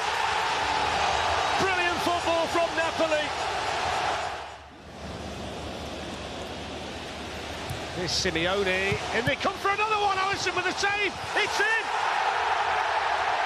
A second goal for Zielinski, and within 90 seconds of the restart, Napoli score the fourth. Well, Liverpool are just there for the taking. This back line is not responding. Doesn't matter if it's Matip, Gomez. They're just too delayed. You have to drop off when there's no pressure on the ball.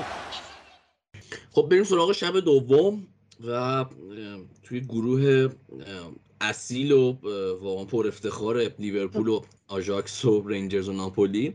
خب نتایج عجیب رخ داد واقعا. یعنی هم نتیجه بازی آژاکس و رنجرز که 4-0 شد، اصلا انتظار همچین نتیجه، حتی اگه انتظار برد آژاکس رو داشتیم انتظار همچین فاصله نداشتیم. ولی از اون عجیب‌تر خب شکست لیورپول بود، شکست واقعا مفتضحانه‌ای که جلوی ناپولی اسپالتی داشتن. و کلا حالا لیورپول یورگن کلوپ همیشه توی این استادیوم مشکل داشته، ولی دیگه این یکی واقعا دیگه اصلا انتظارش نداشتیم.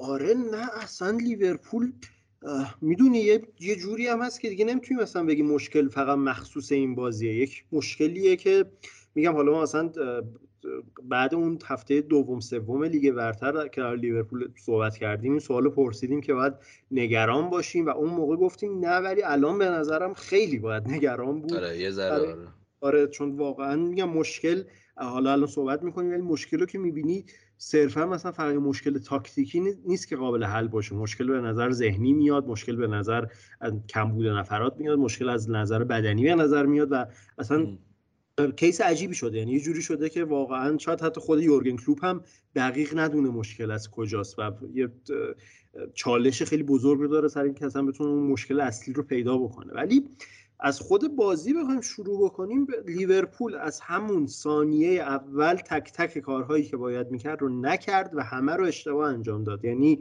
ما اولین خطر ناپولیو که روی دروازه لیورپول میبینیم ثانیه 43 بازیه که از خط هافبک هیچ فشاری روی بازیکن صاحب توپ نیست، یه پاس بلند به اوسیمن پشت خط دفاع و این موقعیت خیلی جدی که لیورپول شانس میاره همون قبل دقیقه اول دروازش باز نمیشه. بعد دوباره میرسیم به دقیقه 3 که پنالتی اول رخ میده، دوباره همون اتفاق، هیچ فشاری روی بازیکن صاحب توپ نیست، یه ارسال و به پشت خط دفاع و تموم دیگه. یعنی خیلی راحت ناپولی داشت به پشت خط دفاع لیورپول میرسید. لیورپول هیچ اصلا اگریسیو نبود توی این بازی، اصلا فشار نمی آورد، اصلا کاری نمی‌کرد، نمیتونست موقعیت درست خلق بکنه، نمیتونست دفاع درست بکنه. سر پنالتی دوم ناپولی که خب لیورپول شانس میاره اون گل نمیشه، میبینیم که فنداک مثلا توی آفساید گیری داره اشتباه میکنه و با اوسیمن کاملا فرار اوسیمن در واقع فنداک رو به خودش کشیده و فنداک اون آفساید رو پر میکنه و اوسیمن خب توپ رو دوباره پشت خط دفاع لیورپول تصاحب میکنه و فنداک مجبور میشه که پنالتی بده سر این قضیه. و خب اصلا افت وحشتناکی هم فنداک داشته سر کلا تو این فصل، یعنی حالا تو این بازی هم کلا میبینیم و اصلا بقیه بازی قبلی واقعا اشتباهاتی که فنداک داره مرتکب میشه نرمال نیست برای فنداک، خیلی تعدادش خیلی بیشتر از اون چیزیه که داریم میبینیم.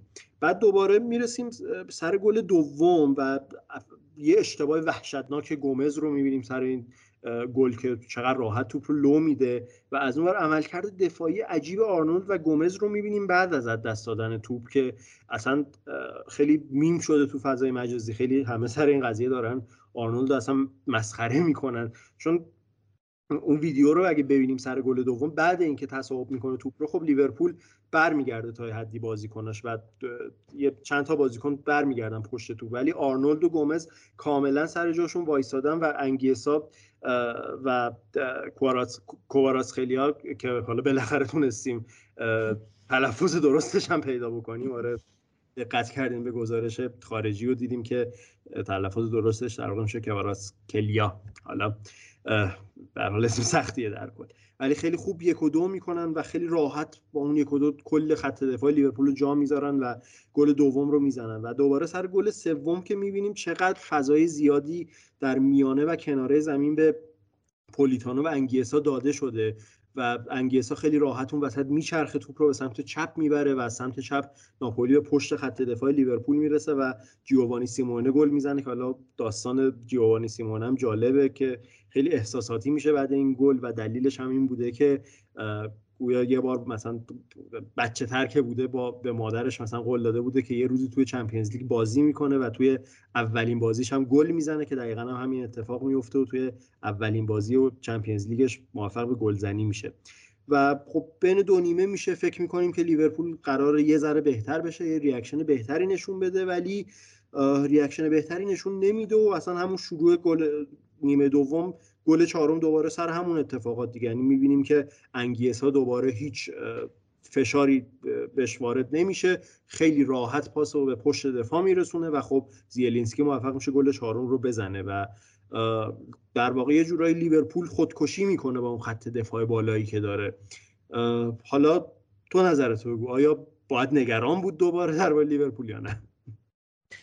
ببین من دو تا مقایسه میخوام بکنم، حالا مقایسه خیلی یه چیز نیست، یعنی مقایسه های شرایط این تیمایی که میخوام بگم اصلا عین هم نیست، ولی میخوام راجع به یه افکت یک باخت تو یک بازی حرف بزنم که حالا شاید مثلا قابل بحث باشه و اونم این باخت لیورپول توی فینال چمپیونز لیگه که حالا دومین باختشون توی این سه تا فینال چمپیونز لیگه و دومین باخت پی در پی به رئال. یه افکتی ما دیدیم که این باخت ها دارن روی تیم ها که معمولا حداقل با اون کادر مربیگری و با اون تعداد بازیکن ها تیم ها بعدش نمیتونن ریکاوری کنن. شبیه اتفاقیه که برای تاتنهام پوچتینو افتاد، یعنی بعد از فکر کنم 5 سال کار با پوچتینو تاتنهام دیگه تقریبا به قله کاریشون رسیده بودن با پوچتینو و تونستن برسن فینال چمپیونز لیگ و اون بردهای دراماتیک. اون باخت به لیورپول بعد از اون ما شاهد توی فصل بعد ما شاهد اون نتایج عجیب و غریب و اون باختای فاجعه بار تاتنهام بودیم پشت سر هم که منجر شد به اخراج پوچتینو و اون افکتی که هیچ وقت اون تیم و پوچتینو نتونستن ازش ریکاوری کنن. شبیه همین رو تقریبا میشه گفت حالا با مشکلات جدا از خودش، جدا از این باخته، آرسنال ونگر داشت. یعنی آرسنال ونگر هم خب بعد از اون قهرمانی‌های توی پرمیر لیگ و اینها اون اروپا رو توی اون توی کارنامه‌شون کم داشتن، رسیدن به فینال چمپیونز لیگ. توی فینال چمپیونز لیگ توی اون بازی تاریخی پارک دو پرنس باختن به بارسلونا 2-1 و بعد از اون دیگه اصلا به اون قله نرسیدن. یعنی نه توی چمپیونز لیگ تونستن دوباره به فینال برسن، نه توی لیگ تونستن اون شکلی توی رقابت باشن.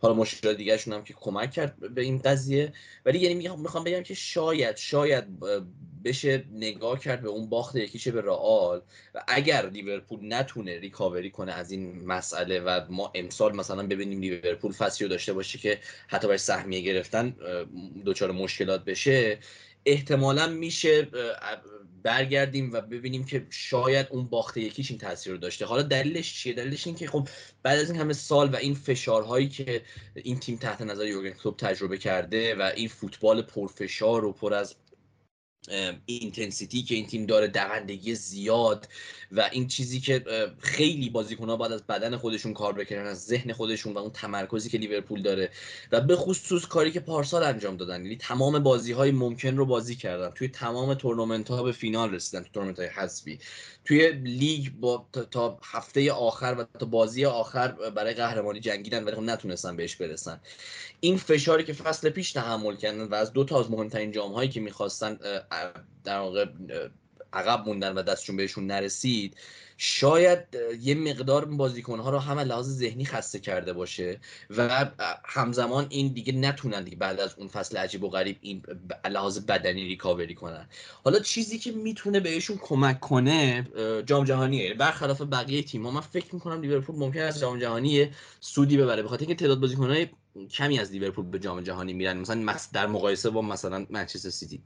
حالا منچستر سیتی جالبه که ارلینگ هالند مثلا خب جام جهانی نمیره با نروژ و از اون طرف ما میبینیم که ارلینگ هالند یه ماه ممکنه استراحت کنه و بعد بازیکن‌ها همه خسته برمیگردن و ارلینگ هالند دوباره آماده است و شارژ شده و اونم خودش اتفاقات عجیب قرار داشته باشه.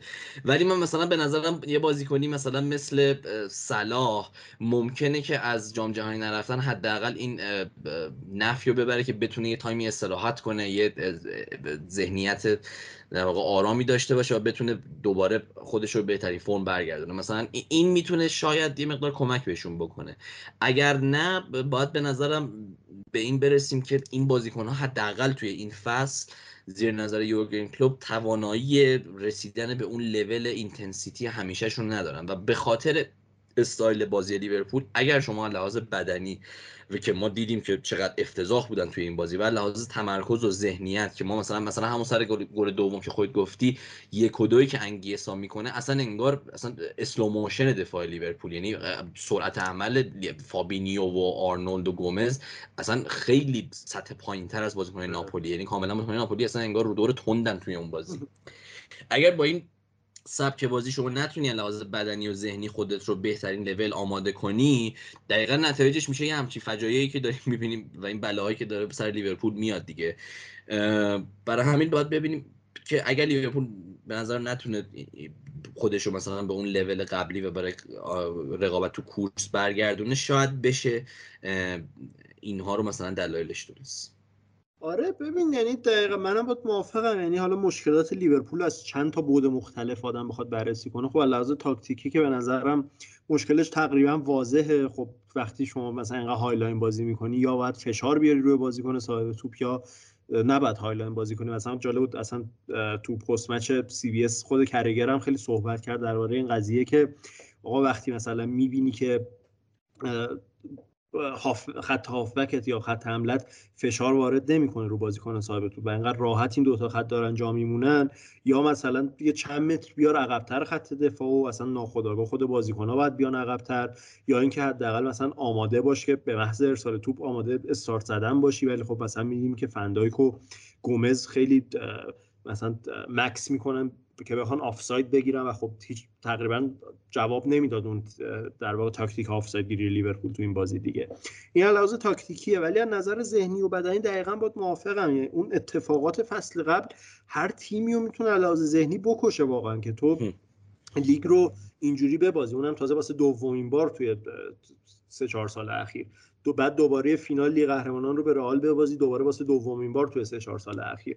تمام این قضايا میتونه واقعا لحاظ ذهنی نابودت کنه دیگه. یه جورایی اون میدونی اون باور تو رو مثلا ممکنه بکشه، اون باوری که به این تیم داری، باوری که به پروژه تیمت داری که مثلا میتونی قهرمان بشی، بازی‌ها رو ببری، یه ذره میتونه اون فروکش کنه اون باور واقعا، و این قضیه خیلی میتونه به تیم آسیب برسونه. حالا راه حلش یا میتونه واقعا یه وقفه طولانی مدتی مثل جام جهانی باشه، مثلا بازیکن مثل رابرتسون هم خب نیستش روی جام جهانی، خیلی میتونه به نفعش باشه، یا اینکه واقعا تیم به جراحی نیاز داشته باشه دیگه. یعنی کاری که لیورپول باید این تابستون میکرد و نکرد و مجبور شد بالاخره آخر سر یه هافبک مثل آرتور ملو رو دقیقه 90 کسی که واقعا خب اولویت اولشون هم نبود ولی مجبور روی اجبار واقعا جذبش بکنن.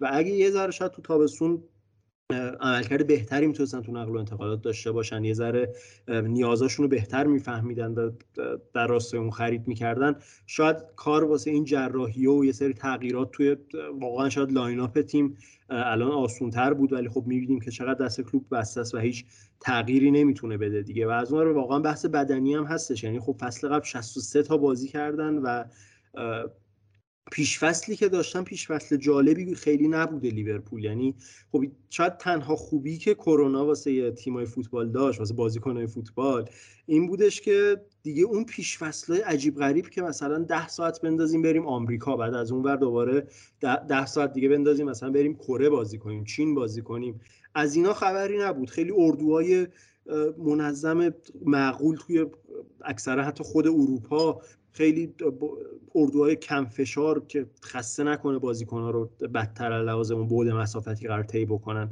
و لیورپول دقیقاً امسال برعکس این بود دیگه، دوباره رفت به آسیای شرقی، اونجا خب سفر طولانیه، برای چند تا بازی تدارکاتی سفرهای متوالی داشتش.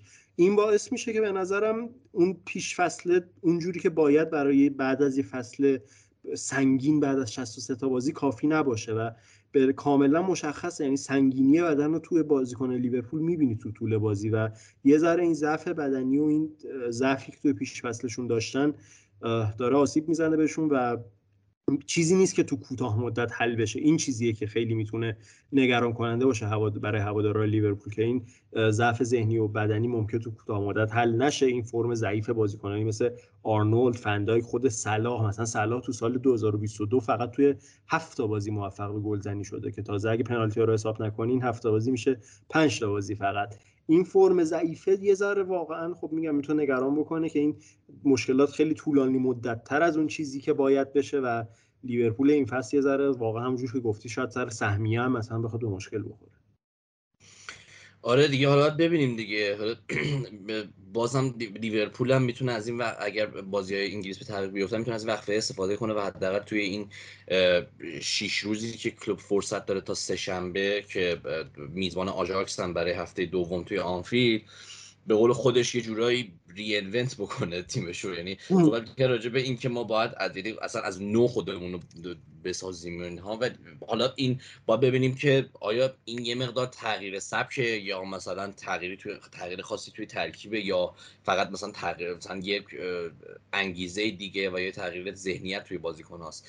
من خیلی تعجب میکنم اگر مثلا تغییر سبک باشه، اگر بخواد یورگن کلوپ یه مقدار مثلا حتی همین گفتی خط دفاع رو ببره عقب‌تر، بخواد یه مقدار از اون پرس عقب بکشه، چون تا حالا ندیدیم که این کارو بکنی. حتی اون سال کرونا هم که فندایک و همه اینها مصدوم شدن، لیورپول همچنان به این استایل بسنده کرد، ضربه‌ش رو خورد در توی اون فصل. ولی باید ببینیم که مثلا جلوی آژاکس چه مدل بازی از لیورپول می‌بینیم. اون بازی فوق‌العاده‌ای میشه توی آنفیلد. قطعا همه هوادارهای لیورپول میخوان که کمک بکنن همه با هم لیورپول رو ببرن جلو برای پیروزی دیگه.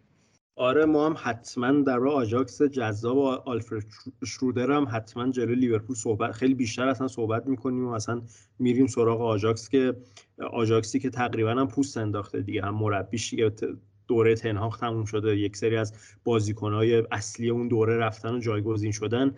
آژاکس الان چه چهره جدیدی پیدا کرده، حتما مفصل‌تر اونجا درش صحبت میکنیم. خب اگه موافق باشی بریم سراغ گروه بی و بازی اتلتیکو پورتو، بازی که خیلی بازی عجیب غریبی شد اصلا برای اتلتیکو.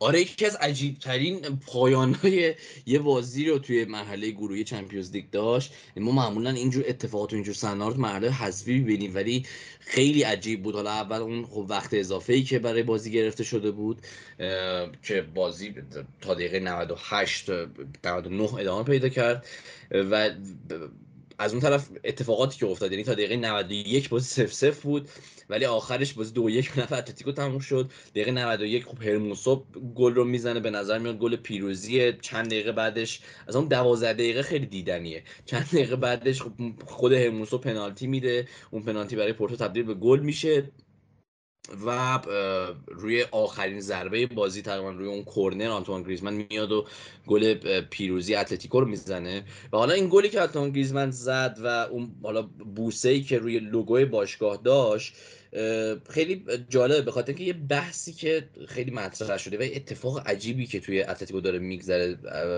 توی این چند هفته اخیر مسئله گریزمنه، و اونم اینه که خب به خاطر اون بندی که گریزمان توی قراردادش داره توی این انتقال قرضی که سال پیش داشت به اتلتیکو از طرف بارسلونا، این و اون بند هم این است که اگر که یه درصد زیادی از بازی‌ها رو گریزمان بالای 60 دقیقه بازی بکنه، اتلتیکو مجبور به پرداخت اون 40 میلیون یوروی بازخرید میشه و گریزمان رو بازخرید کنه، اون 40 میلیون یورو میشه و گریزمان رو مجبور میشه بخره از بارسلونا. مشخصا مدیرای اتلتیکو دنبال این کار نیستن، یعنی حاضر نیستن که اون 40 میلیون یورو رو بپردازن و میخوان که اون این دوره قرضی تموم بشه و بعد یه فکر دیگه به حال گریزمان بکنن.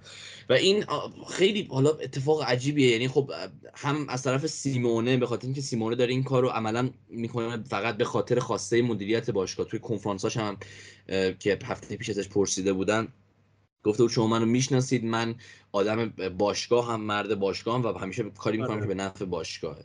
حالا سوال اینجاست که آیا واقعا به نفع اتلتیکو نیمکت نشینی گریزمان از قصد تا دقیقه 60، یعنی الان تمام این هفته‌ها چه توی لالیگا چه توی همین بازی چمپیونز لیگ 61 اومده تو دیگه. آره دقیقه گریزمان دیگه دقیقه 60-61 اومده تو، یعنی بدون هیچ برنامه‌ای مجبور بودن که دیگه سریع‌ترین حالت ممکن گریزمان رو ببرن تو.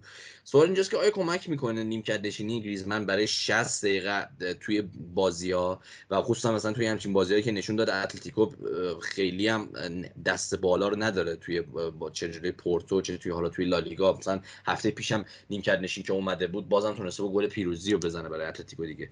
این به نظر من به نفع اتلتیکو نیست. یکیش اینه که اتلتیکو از یه جای به بعد توی عمق ترکیب بالاخره مشکل می‌خوره، یعنی بالاخره موراتا، ژوئو فیلیکس، کوریا اینها ممکنه که مصونیت براشون پیش بیاد و اون موقع اتلتیکو و سیمونه مجبور میشه که گریزمان رو به عنوان بازیکن فیکس در واقع بازی بده. یعنی این یکی از دلایلی که این قضیه نمیتونه ادامه پیدا کنه. و نکته دوم اینه که اصلا میگم یعنی تا چقدر سیمونه میخواد واقعا به خودش ضربه بزنه، برای اینکه یکی از بهترین بازیکن‌هاشو و یکی از مهمترین مهره‌های تیمشو نیمکت نشین کنه و کار جایی بکشه که تمام بازی‌ها رو لحظه آخری ببرن و خوب بازی نکنن و تا اون دقایق آخر بازی حالا چه در تعقیب نتیجه باشن چه برای مثلا برای زدن اون گل پیروزی باشن. این مسئله واقعا عجیبه برام که از طرف سیمونه و اون تیمش و تیم مدیریتی اتلتیکو، به نظرم یه جایی به بعد سیمونه دیگه اولویتش میشه اولویت تیم، ولی اون چیزی که به نفع تیمه و نه به نفع حالا مسئله اقتصاد و مدیریت باشگاه و مسائلی که با بارسلونا دارن سر قرارداد گریزمن. و به نظرم یعنی از عجیب ترین چیزهایی که توی فوتبال اروپا الان داره میگذره توی این چند هفته، ولی همزمان به نظرم طولانی هم نمیشه و ادامه پیدا نمیکنه. ببین آره خیلی قضیه عجیبی. حالا خود سیمون هم جالب بود بعد گل دقیقه 101 گریزمان خوشحالی عجیب غریبی داشت، کل خط ارضی و دوید رفت اصلا جلوی گریزمان و شروع کرد اصلا همونجا با حرف زدن و اینا. ولی ببین چیزی که من فکر میکنم اینه که دقیقا الان که اوایل فصله داره این کارو میکنه، تقریبا تمام بازی‌ها دیگه داره این کارو میکنه که تو یک سری بازی‌های حساس‌تری که تو ادامه فصل بهش میخوره اون موقع شاید بتونه که از همون اول مثلا گریزمان رو 90 دقیقه فیکس بازی بده. مثلا شاید جلوی رئال ببینیم 2 هفته دیگه که مثلا گریزمان از دقیقه اول داره بازی میکنه بدون هیچ مشکلی.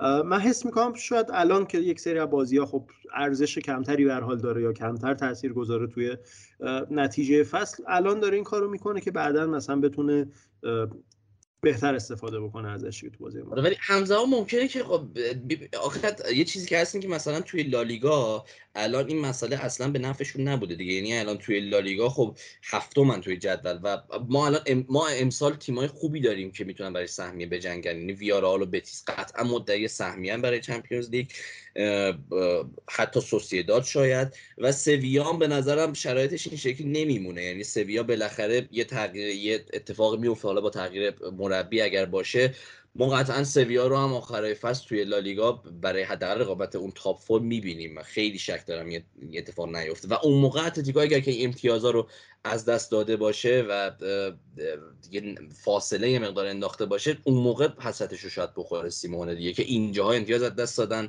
و برای کسب سهمیه شاید دچار مشکل بشه. آره بذار گریزمان هم خیلی تاثیرگذار بوده، یعنی 2 تا گل دقیقه 90 هم تا همین الان واسه اتلتیکو زده این فصل.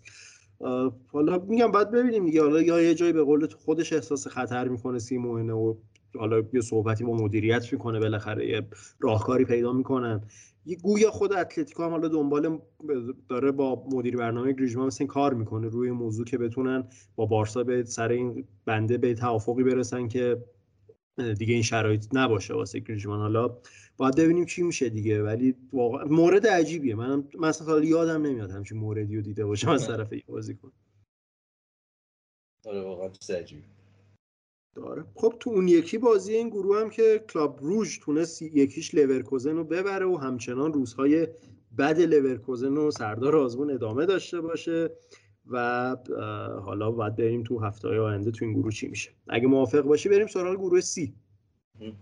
آره گروه سی که اینتر میزبان بایرن بود، حالا گروه مرگ امسال واقعا، گروه بارسلونا و بایرن و اینتر و ویکتوریا پلژن که دعوا سر صعود این سه تا تیمه که بارسلونا خب خیلی راحت تونست حالا 5 ویکتوریا پلژن رو ببره، اون 3 امتیاز اول کار رو به دست بیاره، یه مقدار از اون فشارها کم بکنه برای هفته‌های آینده. ولی از اون طرف اینتر به شدت تحت فشاره و سیمون اینزاگی اصلا شرایط خوبی نداره بعد اون باخت به لاتسیو و باخت به میلان، الانم باخت توی سن سیرو جلوی بایر مونیخ و باختی که چیز قابل دفاعی هم نداشت. یعنی مثلا پارسال مثلا میگفتیم به لیورپول باخت، خب خیلی تا میشد دفاع کرد از این تیم، نکات مثبت زیادی داشت، ولی مثل اینکه خیلی هم نکات مثبت قابل توجهی اینتر از خودش نشون نداده. نه اصلا تیمی نبودش که هم سطح بایرن باشه، اصلا تیمی نبود که حتی آدم ببینه توش که میتونه تا یه جایی مثلا رقابت بکنه با بایرن. یه تفاوت سطح عجیبی بودش اصلا بین دو تا تیم و تا الان هم همونجور که گفتی آره 3 تا بازی بزرگ این فصل، لاتزیو، میلان و بایرن، و 3 تا باخت بد دیگه، 3-1 و 3-2 2-0. ببین اول اصلا در خود بازی و اتفاقات تاکتیکی بازی شروع بکنم، ناگلزمن نابود کرد اینزاگی رو از لحاظ تاکتیکی و انتظارم میرفت واقعا. ببین ناگلزمن این فصل با بایرن، خب تو چیزی که تو بوندسلیگا از بایرن دیدیم، سیستمی که مثلا به کار میبره خب روی کاغذ 4-2-3-1 ولی مثلا موقع بیلداپ و انگار مالکیت یه جورایی تبدیل میشه به 4-2-2-2 و با بالا اتفاقی که میفته دو تا وینگرها مثلا میان داخل میزنن، کاملا عرض و فول بک ها دارن. این سیستمی که بایرن داره، اگه میخواست این 4-2-2-2 رو جلوی اینتر انجام بده میتونست به سری مشکلاتی بخوره. حالا اینتری هم که عموما جلوی بایرن قرار است مثلا مید بلاک دفاع بکنه، خیلی پرس قرار نیست بکنه، خب دو تا مهاجم اینتر اون دو تا دبل پیوت اول رو پرس میکردن، بعد خب خط هافک سه نفره اینتر هم کاملا میتونست جلوی اون دو تای دومی بایرن مثلا مقاومت بکنه و برتری عددی ایجاد بکنه. پس ناگلزمن میاد دست به تغییری میزنه دیگه و این چیزیه که ما تو اینزاگی نمیبینیم که آقا یه تغییری ایجاد کن، مثلا بسته به نقطه ضعف نقطه قوت رقیبت یه کاری بکن دیگه. نمیکنه، ولی خب مربی مقابلش این کارو میکنه و نتیجه میشه که اینتر کاملا نظر تاکتیکی بازی رو میبازه.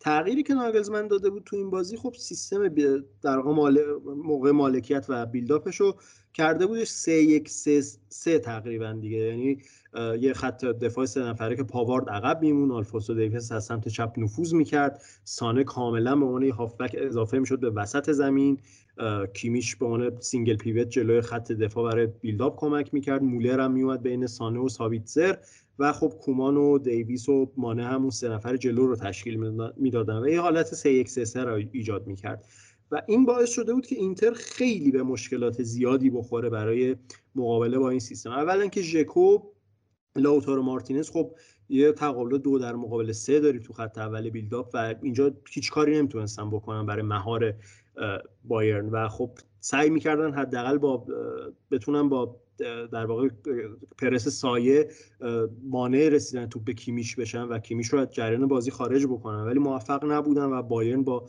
چرخش توپ بین اون سه نفر عقب بالاخره یه خط پاسی به کیمیش باز میکرد. اینتر برای این که بتونه در واقع تغییر ایجاد بکنه و یه ذره جلوگیری بکنه از بیلداپ بایرن و رسیدن توپ به کیمیچ، کاری که میکنه اینه که یه دونه از هافبکاش که معمولا هاکان بود رو اضافه میکنه به خط اول پرس و میبره کنار ژکو و مارتینز و این اجازه میده که مارتینز کاملا بیاد یک به یک کیمیش رو پرس بکنه و ژکو هاکان تمرکزشون روی خط دفاع بایرن و اون سه نفر اولیه بیلداپ باشن. حالا چه اتفاقی میفته؟ این اتفاق میفته که وقتی هاکان قراره اینقدر جلو بره، یک فضای زیادی در پشت سر هاکان تو وسط زمین خالی میشه و خب سابیتزر خیلی خوب تو اون فضا جایگیری میکرد.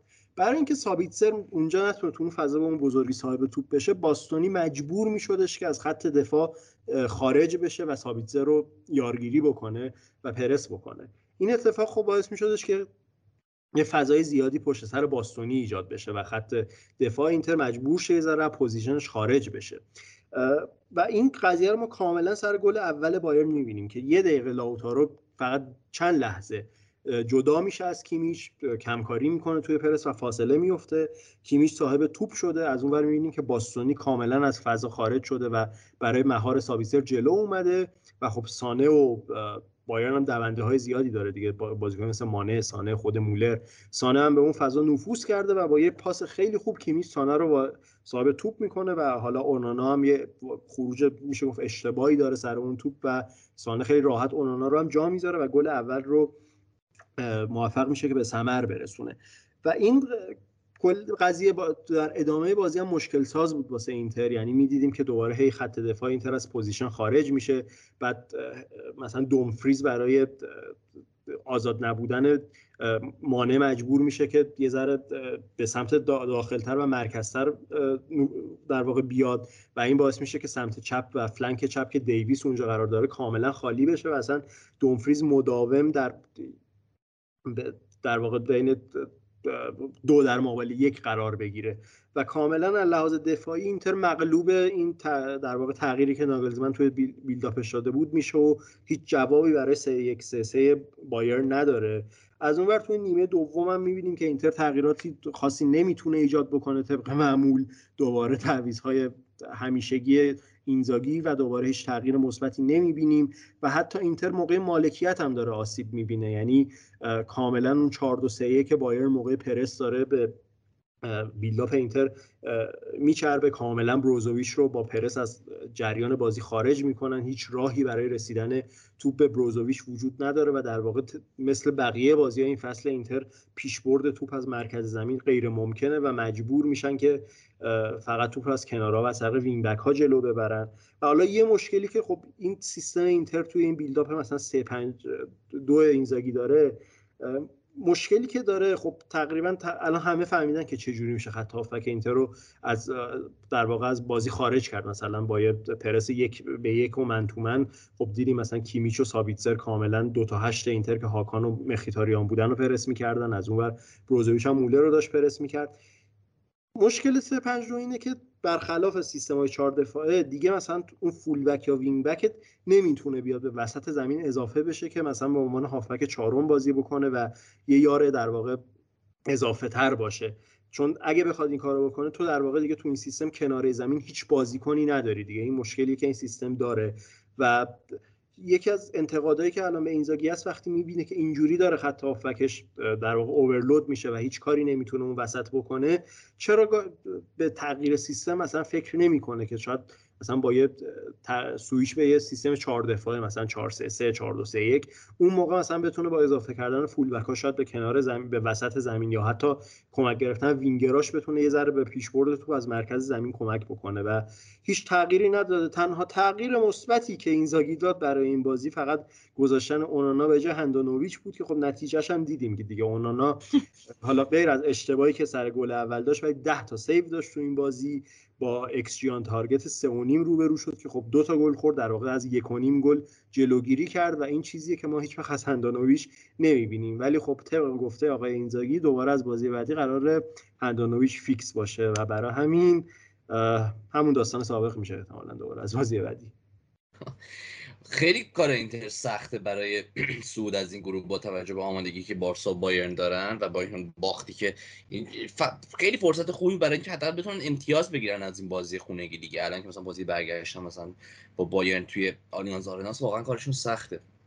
حالا هفته دیگه خب توی بازی این گروه خب اینتر با ویکتوریا پلژن بازی داره، انتظار میره که اون 3 امتیاز رو دیگه بگیرن با وجودی که ویکتور پلژن هم میزبانه، ولی بعد اینتر سعی کنه اون 3 امتیاز رو بگیره و نگاه کنه به بازی که بارسا و بایرن توی آلیانز آرنا که بزرگترین اتفاق اون هفته چمپیونز لیگ قراره باشه. حالا قبل اینکه در بارسا صحبت کنیم من حالا قبل اینکه بحث اینتر خارج شیم یه چیز در اینزاگی فقط بگم بهت. اونم این که ببین میدونی دلیل این که میگن اینزاگی به مشکل خورده با اینتر چیه؟ ببین دقیقا همون حرفی که تو زدی، پارسال جلو اینتر لیورپول خب اینتر یه بارقه های از امید نشون داد دیگه. مثلا خودم اومدم بعد بازی گفتم که آقا این عمل کردی که اینتر جلو لیورپول داشت میتونه نوید این رو بده که اینتر اگه همین ترکیب رو حفظ بکنه و این ترکیب تقویت چه میتونه در آینده تو اروپا حرفی برای گفتن داشته باشه. ولی میبینیم که این فصل میاد جلوی بایرن و اصلا میگم دیگه کاملا این تغییر تفاوت سطح رو میبینی.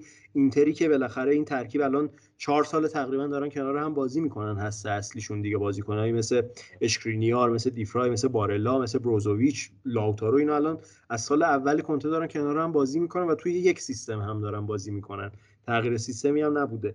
خب انتظار میره که اون فاصله با تیم‌های تاپ اروپا مثل بایرن و بارسا و اینا، حالا بارسا رو الان راستش رو بخوای نمیدونم چقدر میشه تیم تاپ اروپا در نظر گرفت فعلا، حالا صحبت میکنیم درش، ولی مثلا با تیم مثل بایرن انتظار میره یه ذره اون فاصله حداقل کمتر شده باشه، یه ذره بتونه تیم رقابت بکنه، ولی این تیم هیچ رقابتی نمیتونه بکنه و به نظر من دلیلش به اینزاگی برمیگرده که آقا اینزاگی توانایی‌هایی که به عنوان یک مربی برای پیشرفت تیم داره محدوده. یعنی تیم از بعد از کنته به اینور نه تنها پیشرفت نکرده بلکه خب می‌بینیم که حتی یه ذره پسرفت هم کرده. یعنی تیمی که جلوی لیورپول اونجوری تونسته بود بازی کنه الان جلوی بایرن داره اینجوری بازی میکنه و به نظر میاد اینزاگی این توانایی رو نداره که اینتر رو بتونه به یک سطح بالاتر ببره و اینه که میدونی به نظر میاد اینتر با اینزاگی دیگه نمیتونه بیشتر از این پیش بره و ولی در نهایت مشکل اینه که هیچ گزینه بهتری هم الان برای اینتر بهتر از اینزاگی پیدا نمیشه، چون هر مربی تاپ دیگه ای بیاد با شرایط مدیریت اینتر نمیتونه کنار بیاد، همونجور که کنته نتونست کنار بیاد وقتی هر فصل قراره یک فروش بزرگ باشه. فصل قبل حکیمی و لوکاکو، امسال پریسیچ، فصل دیگه مثلا ممکنه اشکرینیار باشه. مربیای تاپ با این شرایط کنار نمیان، یا کنار میرن یا اصلا قبول نمیکنن پروژه رو، و فقط مربیای تو سطح اینزاگی هم که خب تو سطح خودش مربی خوبیه، اون عملکرد واقعا خوب با لاتزیو تونسته بود داشته باشه و همچین تیمی بسازه، ولی فقط مربی مثل اینزاگی مثلا کنار میاد با این شرایط، میمونه توی پروژه، مثلا قبول میکنه پروژه رو. و متاسفانه با این وضعی که مالکیت اینتر داره که حتی واسه 2.5 میلیون یورو واسه دفاع پنجم مثلا مشکل دارن و کلی کشتی باید بگیره ماروتا با استیون ژان که مثلا مجوز خرید بگیره، با این شرایط بعید مربی بهتر از اینزاگی پیدا بشه برای اینتر. و ولی خب اینزاگی هم همینه، سطحی که داره کاملا همینه و بعیده که اینتر از این سطح بتونه فراتر بره با اینزاگی. آره با این وجود باید ببینیم که اگه یعنی نتیجه نگرفتنهای اینتر هم ادامه پیدا کنه تو این چند هفته، ممکنه اینزاگی هم جزو اون مربیایی باشه که شغلش به خطر بیفته. خیلی زود دارن تعداد زیاد مربیای زیادی به در خروج نزدیک میشن امسال. اتفاقات آره فصل عجیب، واقعا عجیب شروع شده. حالا به نظر پیش بینی خودت راجب بازی بارسا بایرن هفته دیگه چیه توی آلیانز آرنا؟ فکر می‌کنی چه اتفاقاتی اون بازی بیفته؟ همینجوری کلی فقط الان بگی. ببین سخت اصلا عجیبه، چون چیزی که تو بایرن من دیدم جلو اینتر یه ذره به نظر من نبود لواندوفسکی به چشم میومد توی تیمشون در هر صورت. یعنی اون قاتل توی محوطه جریمه شاید اگه بود شاید وضع اینتر خیلی بدتر از این چیزی که الان هست میشد. یعنی شاید شکست 2-0 مثلا میشد 4-0 5-0 و واقعا نبود تمام کننده مثل لواندوفسکی به چشم میاد. از اونور بارسا خب خیلی پیشرفت کرده، واقعا دیگه اینجوری نیست که بگیم از پیش باخته است جلوی بایرن، ولی خب از اونجا که همیشه بین بارسا و بایرن بکشه و هیچ حد وسطی نیستش، یعنی یا بارسا 4-0 میزنه یا بایرن مثلا 8 میزنه و کلا تعارف ندارن با هم. ببین خیلی پیش بینی سخته، انتظار یه بازی خیلی پرگل دارم ولی فکر میکنم بایرن ببره بازیو. حالا تو خب خیلی الان در بارسا دقیق‌تر میتونی بگی، تو نظرت چیه؟ ببین من لحاظ دفاعی یه مقدار خط دفاع بارسا رو قوی‌تر می‌بینم نسبت به خط دفاع بایرن. حالا خب خط حمله بایرن هم واقعا چیزیه که خب بارسا تا الان باهاش مواجه نشده، یعنی خب سخت این تست ژاوی این فصل قطعا قراره هفته دیگه باشه جلوی اون سرعت سانه و مانه و دیویس و اون کاری که کیویچ میتونه انجام بده و کاری که ناگلزمن میتونه انجام بده. اون چیزی که هست اینه که واقعا لحاظ تاکتیکی هوادارهای بارسا خیلی اعتماد دارن به ژاوی. من خودم خیلی اعتماد دارم به ژاوی، به کار پرسینگ بازیکن‌ها، به نحوه بازپسگیری توپشون، اجازه ندادن به اون کار ضد حمله ها و حتی بیلداپ های بایرن. من خیلی اعتماد دارم به اینکه بارسا بدون توپ بتونه تیم مقاومی باشه و این خیلی نکته مهمی از این جهت. و از اون طرف حالا توی این بازی که اصلا حس نشد ولی ضعف‌های دفاعی بایرن هنوز هست، یعنی توی یه سری بازی‌های بوندسلیگا میشه یک رد پاهایی از اون ضعف‌های دفاعی بایرن ناگلزمن دید هنوز. و این اگر که این ضعف‌ها پوشش داده نشن توی اون بازی و ما شاهد اون اشتباهات و اون کم تعداد بودن توی خط دفاع باشیم توی ترانزیشن ها، خیلی بایرن میتونه ضربه ببینه از بارسلونا. یعنی با قدرتی که وینگرها دارن، رافینیا و دمبله توی اون بخش، قدرت پخش توپی که پدری داره، کاری که لواندوفسکی میتونه انجام بده به عنوان اون بازیکنی که هم میتونه قاتل محوطه باشه هم میتونه دراپ بک کنه و اون 1 و 2 های خیلی خوبو با پدری با رافینیا با دمبله داشته باشه. از این جهت به نظر خط دفاع بایرن میتونه آسیب پذیر باشه. من خودم بازی پرگلی رو پیش بینی میکنم. حالا واقعا اعتماد به نفس دارم نام بارسلونا. فکر میکنم بارسلونا میتونه بره توی آلیانز آرنا و ببره بایرن و به نظرم از لحاظ انگیزه خیلی تیم قطعا دلش میخواد بره اونجا. برای پارسال خب دو تا باخت 3-0 از مهمترین عواملی بودن که بارسلونا توی مرحله گروهی حذف شد. این بازیکن‌ها یادشون نرفته اون تجربه رو، قطعا ژاوی به اون تجربه بسنده میکنه. خودش هم خب اون باخت 3-0 رو داشت توی آلیانز آرنا و اینجا میتونه اون نقطه عطفی باشه که کاملا بعد از 1 سال همه چیز ریورس شده باشه و بارسلونا بره توی آلیانز آرنا ببره بایرن. از این جهت علاوه ذهنی هم قطعا خیلی تشنن همه بازیکن‌ها برای اینکه برن اونجا و نتیجه خوبی بگیرن. ولی به نظرم کلین شیت کردن توی اون بازی سخته. منم به نظرم هر دو تیم گل میزنن و بازی پرگلی میشه. آره در نهایت واقعا یه بازی فوق‌العاده رو پیش رو داریم و خیلی من که شخصا خیلی منتظر اون بازیم. خب دیگه اگه در این گروه هم حرفی نیست، قبل اینکه دیگه تموم کنیم پادکست رو یه سری هم بزنیم به گروه دی و تاتنهام آقای کنته. به نظرت بالاخره آنتونیو کنته میتونه از گروه صعود کنه امسال یا نه؟ ببین نشونه هاش که هست، واقعا تاتنهام واقعا اسکواد خوبی داره. اصلا کنته شخصا خودش میخواست که عمق اسکواد زیادی داشته باشه به خاطر همین فشردگی هایی که با بازی های چمپیونز لیگ و پرمیر لیگ دارن. یعنی دائم توی مسابقاش، حتی قبل از اینکه چمپیونز لیگ هم شروع بشه، دائم توی مسابقاش به این اشاره میکرد که ما نیاز داریم برای چمپیونز لیگ بازیکنامون آماده کنیم و اینها. حالا خود کنته خب اصلا کارنامه درخشانی نداره توی چمپیونز لیگ، ولی به نظرم با تاتنهام امسال میتونن به جاهایی برسن که خود کنته هم شاید تا حالا نرسیده باشه توی چمپیونز لیگ مثلا. و داریم اون بیشتر چرخشی بازی کردن بازیکن‌ها رو می‌بینیم. داریم می‌بینیم ریچارلیسون جاشو توی ترکیب اصلی پیدا کرد توی 2 تا بازی اخیر، حالا هم توی این بازی جلوی مارسی و هم توی بازی قبلی. خب ریچارلیسون به عنوان بازیکن فیکس بازی کرد، کولوسفسکی رو نیمکت نشین کرده بود کنته و تونسته بود پاس گل بده توی بازی قبلی. توی این بازی جلوی مارسی تونست حالا اون 10 نفره شدن هم کمک کرد بهشون، ولی تونست 2 تا گل بزنه. چقدر احساسی شده بود، خیلی هم شبه واقعا خاصی بود براش. 2 تا گلی که تونست تو چمپیونز لیگ بزنه براش واقعا عجیبه دیگه. تو سال قبل توی تیمی باشه که در آستانه سقوط باشه و بعد بیای و فصل بعد توی چمپیونز لیگ گلزنی کنی. همه چیز این تیم نشون میده و گروهش هم به نسبت کیفیتی که تاتنهام داره گروه سختی نیست. یعنی حالا مارسی تا اینجا بدون شکست فصل رو پیش برده بود. مارسی هم تیم جالبیه که میشه بعداً بهش اشاره کرد و توی اپیزود راجبش حرف زد.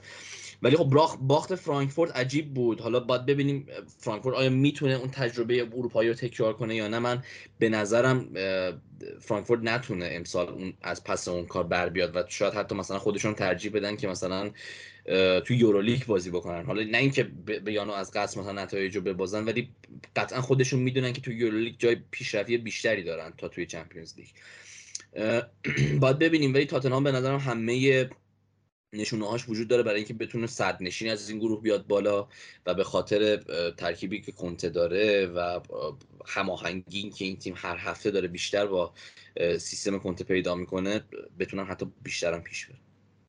آره گروه جالبی این گروه هم مثلا این که قهرمان یورولیگ پارسال و تیم سید اول چمپیونز لیگ بیاد به اسپورتینگ 3-0 ببازه، عجیب و جالبه واقعا. ولی مارسی به نظر من تیمیه که حالا با اینکه این بازی رو باخته، ولی به نظر من نسبت به 2 تا تیم دیگه تیم بهتری میتونه باشه و من تعجب نمی‌کنم اگه مارسی به عنوان تیم دوم بیاد بالا، چون دقیقاً همونجور که گفتی مارسی هم واقعا چهره‌های ناماشنایی واسه فوتبال دوستا تو ترکیبش داره، هم خریدای خوبی داشته و من اصلا امسال مربی خوبی داره. یعنی مربیش الان ایگور تودوریه که خب فصل پیش با ورونا خیلی عملکرد خوبی داشت، فکر کنم یادشونه حتما حداقل هواداران سری آ.